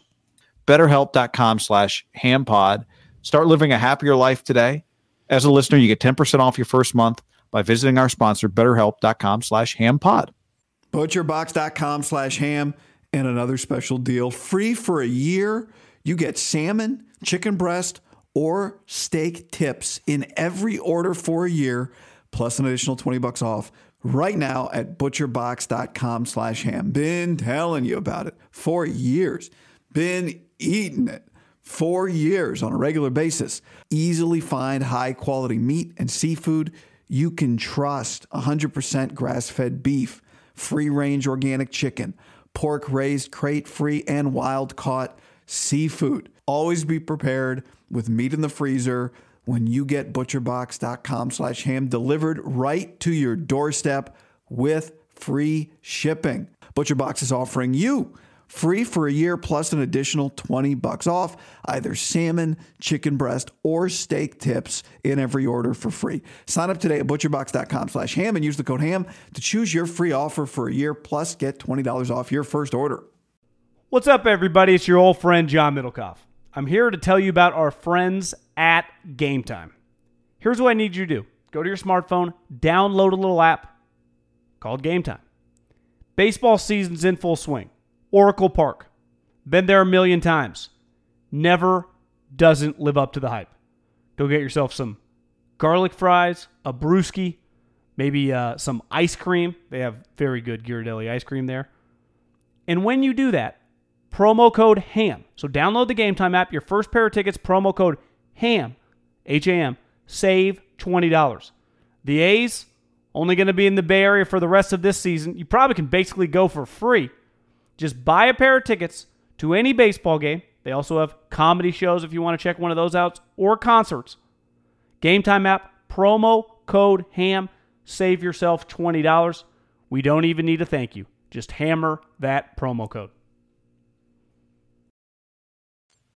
When you need mealtime inspiration, it's worth shopping Kroger, where you'll find over 30,000 mouth-watering choices that excite your inner foodie. And no matter what tasty choice you make, you'll enjoy our everyday low prices, plus extra ways to save, like digital coupons worth over $600 each week. You can also save up to $1 off per gallon at the pump with fuel points. More savings and more inspiring flavors make shopping Kroger worth it every time. Kroger, fresh for everyone. Fuel restrictions apply.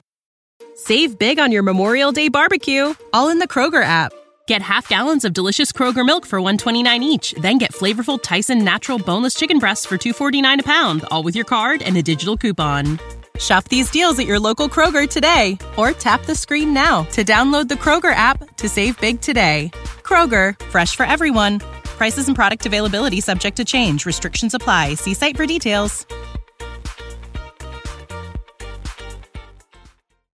Well, I do see one of the reasons. Now, you and I have both been listening to Seth Wickersham's book, It's Better to Be Feared. And it's a fantastic book, and I can highly recommend it. And John and I, for people who haven't read the book, love talking about the book both on and off the podcast. If you've been listening to the podcast for about a month, you know we talk about it a lot. Well, I was listening to one part of the book this weekend, today's Thursday, yesterday, Wednesday, as I was driving in the car. In the life of a podcaster, there is no weekend and weekday. I was driving in the car, I'm listening to the book, and it hit me. There are two reasons it finally crystallized for me why Bill Belichick traded Jimmy Garoppolo to Kyle Shanahan and the San Francisco 49ers. And I think it's one of the reasons why Tom ultimately wants to play for the 49ers. I think Bill, and I tweeted this, why did Bill trade him to Kyle? To get a bunch of people's theories. Here's my theory, John. These are the two reasons Bill Belichick traded Garoppolo. Number one, he wanted Jimmy to succeed, so he could say, I told you so to the Patriots. I found the guy. Number two, because it was Tom's ultimate dream to play for the 49ers. And this was a way to block Tom's ultimate dream to have a little power over Tom until the end. And I think it would be a reason why Tom would want to play for the 49ers, in addition to the natural reasons it's his favorite team. Now, the reason the book made me conclude this is because there's a portion in the book where Seth is writing about drafting Jimmy Garoppolo and Jimmy Garoppolo's development in New England. And what he says is that Belichick knows that with Brady, he got lucky, a 6th-round pick becoming the greatest quarterback of all time.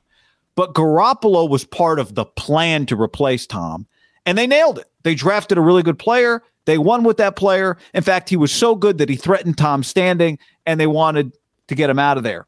And they were forced to trade him. The other thing that crystallized it for me was what he writes about Bill's desire for his legacy in New England is that the Patriots are great after Belichick is gone. And the reason that Bill wants the Patriots to be great after he's gone is because it will reflect positively on what he has built, which he wrote, and this was news to me. It's like sustainable energy, just keeps on going. Yeah. It is a reflection of, what you, to me, it's, like a company that continues to thrive after the founder has died and handed it off to his kids, which Bill might, I think, literally handed off to his kid. Well, dudes, Khalil Mack took a picture in front of the pyramids in Egypt. Think about the guys that built the pyramids. The Mr. and Mrs. Pyramid. Still going. So he said it was very different than Walsh, which I did not know this about Bill Walsh. But what he said is that Walsh wanted the Niners to fail after he left. That Walsh was sick to his stomach when George Seifert took over and took them to a 14-2 record. And it was part of the reason that Walsh came back to coach Stanford. Wasn't George Seifert his friend? Got me on that one. I don't know what their relationship was, but maybe he picked him because he thought he wasn't going to be a good head coach and would fail. I don't know. But the fact that Bill's legacy in his mind is the success after he leaves, to me, is part of the reason he would send Jimmy to Kyle. It's a way to say, you know what? I'm going to send him to the place where I think he's going to look the best. I think he's going to thrive for Kyle. And the fact that you made me trade him is going to make you guys look bad. And it's going to make me look good when Jimmy goes to Kyle. Like if he had traded them to the Texans, the chances that people would look at it like, man, Bill nailed that pick would be low. If he traded them to a coach that he didn't think could make the most of Jimmy, but would give him a 1st-round pick for Jimmy. Because remember when the trade happened, we were like, God, that's all he got for Jimmy Garoppolo? Couldn't he have gotten more? Why didn't he get more? Well, I think he placed Jimmy with the Niners because he thought Jimmy would look good. It would make him look good. It would make them look bad. I think those are the 2 reasons he did it. I'm convinced of it after listening to that book. And I think it's part of the reason Tom, if he played for the Niners, would get a little joy out of it. It would twist the knife on Bill. And the ultimate results were Tom stayed. They won another Super Bowl. Bill and Tom thrived. Yep. Jimmy was solid, but Kyle got way more of the credit, so it made Kyle look like more of a genius. Ultimately, the Niners had to draft this player that, hell, Joe Montana doesn't even think is remotely ready, and Jimmy is kind of stuck here unless Tom wants in, and then, like you said, they trade him and get Tom Brady, and Tom Brady ultimately gets his way. The one thing, I think there's a lot of truth to that. He did not, I mean, it's well known he was not going to trade Jimmy to a shitty spot. But when you think, why did he just choose Kyle? He could have chosen, a bunch of probably decent teams would have taken him. And the Niners were terrible at the time, right? Yep. But they were immediately good when they got him. Were they like 1-10 or something? They were bad. They were bad. They were immediately good. They won their last 5 games. Like Bill, if that was Bill's plan, Bill was right. Yeah, well, Bill knows what he's doing. Daniel says, was this the story that the Browns offered a 1 for Garoppolo? Well, yeah, he wouldn't trade him to the Browns. Browns fired. He hated the Browns. So we already know that then we already believe that his personal feelings affected where he sent Jimmy. What do you think is more impressive? Belichick just being, every time you hear a new story about Belichick, you're like, yeah, he's actually smarter, you think? Or that Walsh is just an absolute lunatic? Well, it's more the Bill stuff's more impressive. Yeah, not more, but like more just enlightened. That's a crazy story that he wanted them to suck. Their team was stacked. Sick to his stomach when they went 14-2. Bill was serious, anxiety, craziness. Walsh. Yeah. Just disappeared from the team. Kind of a classic, do you think he was just so smart, couldn't control his thoughts, maybe, type thing? Because he clearly was a brilliant, like, It's an example of having one thing figured out doesn't mean you have other things figured out. Yeah. Because he figured out football. Figured out football. Feels like Belichick's a little more well adapted just to society. Like, can just like do normal things. Has a house in Nantucket. His friend Ernie Adams made him a lot of money in the late 80s. The story has it. Yeah. I think that when people do similar things, we think they're the same. They're similar people. What do you think when I heard the story of Ernie Adams making a lot of money on the stock market? Yeah. Bill, even being the defensive coordinator for the Giants in the mid 80s, let's say he was making a couple hundred, 150, 180 grand. It's not like he was giving Ernie Adams millions of dollars to invest. But I also thought, like, if he did give Ernie Adams $200,000 to invest, if you turn that $200,000 into several $1 million, like $2 million in 1988 was a shitload of money.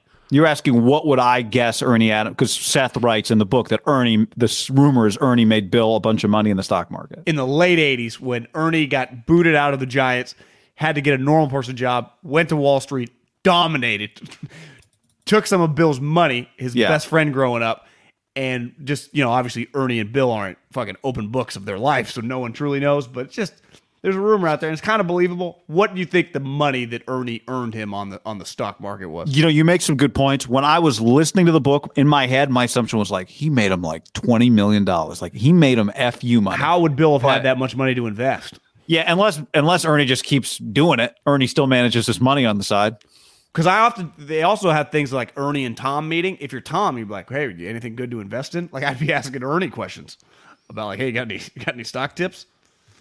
You got a guy that was feeding. You're supposed to update me on. Oh yeah, I haven't talked to him. He's hard to get a hold of. He's got a young child. Sleep patterns are off. But I'll get back to that. He's always watching the Chinese markets. Equities. I can't. Every time I ever went over to his place, it'd be like, that's all that was on TV. But it's like watching sports. I mean, you watch. It's just tickers, bottom Bloomberg, lines and interviews and 3 tickets. It's actually more extreme than watching sports. It's way more extreme because there's like, at least when a coach goes like, hey, is Debo going to play this weekend? They can't just talk like eventually he's going to play or not. When you just watch a CEO of a company on some of these shows, they could just be making everything up. I mean, it's just like you as a coach, I can lie to you, but eventually in the game, you're like, yeah, he was completely lying. I think some of these CEOs you see talking like, what are they even talking about? But then it's like, did you hear what they said? And then the ticker, then it goes down like 10%. Can you imagine, like, if sports were that way, like the moment, like, Debo might not play this week, Niners down 30%? Yeah, it's like, it didn't move a half point in the odds. Armando Salguero tweets, I'm told Wes Welker is going to join Mike McDaniel's staff with the Dolphins as their receiver coach and return to South Florida after he played for the Dolphins in the mid-2000s. I mean, is there a chance? I'm going to miss him. I mean, does Wes just not want to be in California anymore? I could see that. Well, I mean, was Kyle not going to elevate him to is he making him offensive coordinator, quote unquote offensive coordinator in name? Doesn't look like it, right? Yeah. I'm saying, is Mike McDaniel going to make Wes quote unquote offensive coordinator with the Dolphins as their wide? You're saying even though Mike McDaniel calls the plays, so you're just saying they can call him the offensive coordinator, but Wes would actually be the position coach for the wide receivers, a pass game coordinator. You just make him the pass game coordinator. Mike does the run game. Wes does the pass game. I mean, the Niners lost LaFleur, McDaniel, and Wes Welker in 12 months. Yeah. Kyle got reinforcements. It's interesting. Does this get Wes closer to becoming a head coach than working with Kyle does? If Kyle wasn't going to make him quote unquote OC, then yeah, I guess.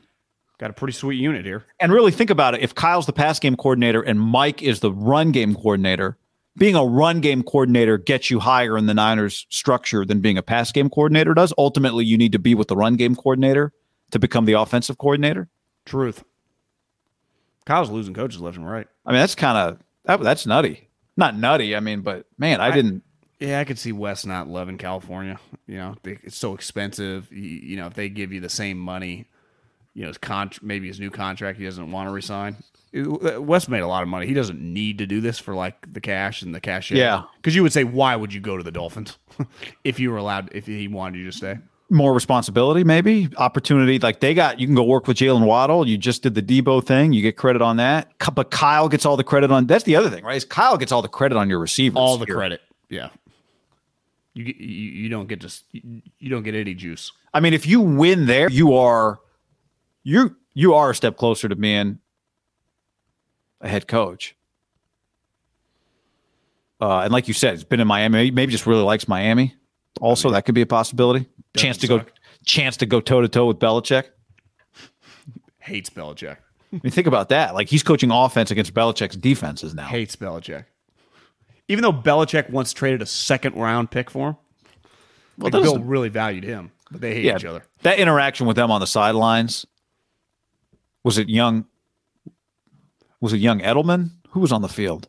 Edelman took a punt to the house, and Bill looked at him like, "You about to get Wally pipped?" Didn't he say that to him or something? Yeah. Do you know who Wally Pipp is? That was the conversation. And he was like, no. Fucking Belichick is ruthless. Right? And when he was telling the truth, right? I mean, Edelman literally took his spot, right? Became Wes. And it does feel Bill. If you said, Bill, who do you like more? Not who the better player was, but who do you like more? Who do you think he'd respond? Edelman. Yeah. I mean, Edelman was a Kent State quarterback. Pretty remarkable story. It was a genius. It's one of the things that makes you a genius. Obviously, Tom's, Texas Tech. Yeah, Tom's one of the great draft picks of all time. Drafting a quarterback in the 7th round, turning him to a slot receiver, and that guy ends up being a core member of your 3 Super Bowl teams and wins a Super Bowl MVP. Does Belichick get enough credit for that draft pick? No. What round was it? 7th. But still, you had to convert him the position. I think a lot of people is like, we're not a converted position for a little guy. Like, he's not Antoine Randall L. Like, that's an undrafted free agent. Bill did pull the trigger to draft him. Yeah. And then, like, he becomes your star quarterback's best friend because they have, like, this I think about that sometimes, too. Like, if you're Tom, you obviously by then, that was like 2010 or 11 or whatever year they drafted Edelman. They do draft a guy who literally grew up right where you grew up. There was just some comfortable, like, another Bay Area guy, literally on that side too. Like, I think Edelman grew up in the peninsula, like right where where Tom did. So you know all the same food spots. There's just a connection with the human being. Anytime you're Woodside, right? Home, isn't that where he is? Where Edelman was? Isn't that where he is? Woodside? Yeah, Woodside High School. That's on the peninsula, right? Yeah. So it's just like Shanahan should hire him. Imagine if you just moved to like Florida and then like 5 years later you just start working with this dude. You're like, where are you from? You're like, Clovis. Where are you from? Davis? Pacific Heights, West Sacramento. It's just like, fuck yeah. You're just you want to go get a beer? You want to go get dinner? And then just the nature of their position, right? He's throwing it to him. Then he believed in him. That friendship was, Bill's right. He moved on from Welker to that little guy. Man. He might say we could never win a Super Bowl with Wes. John, we'll finish with this. I think we'll finish with this unless we've had multiple breaking stories as we've continued here, and you need to get to your sleep number. Brian Harsin's father called into Paul Feinbaum, Dale from Boise, to defend the coach. His father's name is Dale Harsin, and he lives in Boise. Why? Because Brian Harsin's from Boise. Why I thought he did a pretty good job with Kellen Moore, Leighton Vander Esch, and Jay Ajayi, said Dale from Boise. What else did he say? I don't know. This is the problem, guy. As Phil Savage wisely once told me, in the SEC, when the floodgates open on you, there's no stopping the avalanche and the waterfall coming. And it had happened to our buddy Jim McElwain. Yeah, and there's no stopping it. And this, while it seems pretty innocuous and funny, it's not. Like, this is not what you want. This is serious. But I'm just saying, like, Dale calling into Paul Feinbaum, you can't be doing that. It's just, that will be the number one story tomorrow in SEC land. Well, Brian Harsin's dad. Yeah, the wave, I think, in the SEC is so strong. It's one of those, the harder you struggle, the tighter it gets, right? Feels, because there's less teams, it's almost stronger than the NFL. Unless it's like a, Deflategate or Bountygate or enormous. Those stories transcend sports, but like in the SEC, like a football story just can take on a life of its own and grow. And this thing feels like it's growing as rapidly as any SEC story in recent memory. This thing went 0 to 100. It feels like in 2 weeks with nothing happening. Well, I think they're having SEC Media Day in the spring. Well, no, they're having SEC coaches meetings today. That's what was going on. Because Kirby got out of a van. They're like, he drives a minivan? So they just meet. Is it just kind of like the equivalent of like the NFL owners meetings where you just kind of meet and go over some shit? I guess, yeah. So Brian Harson's just sitting there trying to act like everything's normal in front of like Kirby, Nick, and Brian Kelly? I don't know. Hey, guys, how you doing? Wouldn't you love to be a fly on the wall in those 12 guys? I saw somebody tweet like 100% Mike Leach brings it up. Mike Leach? It is. Brian Kelly, Mike Leach, Nick Saban, Jimbo Fisher. Jimbo. Lane. It's pretty... Heupel's always angry. Heupel. Who's it? Florida hired Napier. That's kind of shit. Napier. No more Muschamp, right? Who's South Carolina's coach? Oh, it's the old Virginia Tech's coach's son. Oh yeah, Beamer. Kentucky, Stoops, probably looks like a fun guy. Yeah, it looks like he's having some beer. I mean, Texas and Oklahoma, do they get to come now? Sark? Probably not yet, but I almost said Lincoln, but it's Venables, huh? Not Lincoln, John. Shane Beamer. Yeah, thank you. You see, Colin poked the bear pretty good yesterday. He had a tweet about it, and we were talking about it last night.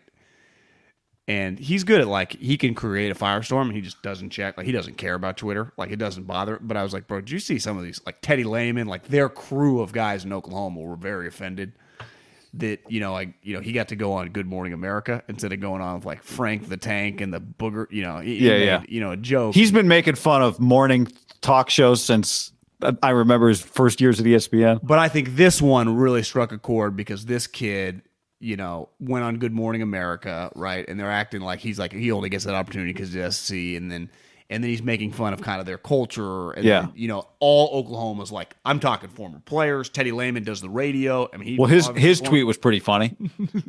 It's like the reason he doesn't go on GMA is because a sports station would ask why he can't read a zone. But see, that's an incredible tweet. Well, then it starts getting personal, right? So then it's like Caleb's getting shrapnel over something he had nothing to do with, and you got Teddy Lehman, who was just singing his praises all last year, is now fucking dropping hints the guy can't read zone coverage. Here's my other take, really quick on SC. And Lincoln's not necessarily doing this, but there you can feel it. It's all of a sudden it's like, are they going to go to the playoffs? They still might. They're not going to suck like they did last year. But they easily could be an 8-4 team and it not like he left a team. Here's what I will say. Can Brett Venables be a head coach? No clue. Their team was stacked, right? Oklahoma's roster is way better than USC's roster. He could have an underwhelming. It could be hard. Now the conference isn't as good, but don't you think the hype on just like, could this team make the playoffs? It's already getting I think any can they make the playoff stuff this year is very premature. What would be your guess record for USC football this year? Well, let's see. They start with Rice, so they'll be 1-0. Well, then I think they play Stanford. Then you got Hainer, Caleb. Then you got Halo. Yep. Then you got that game. So, I'll give you a good example there. Stanford always plays them well. It's not out of the realm of possibility. Could Fresno State beat them? I think returning quarterback. Jeff Tedford's a good coach.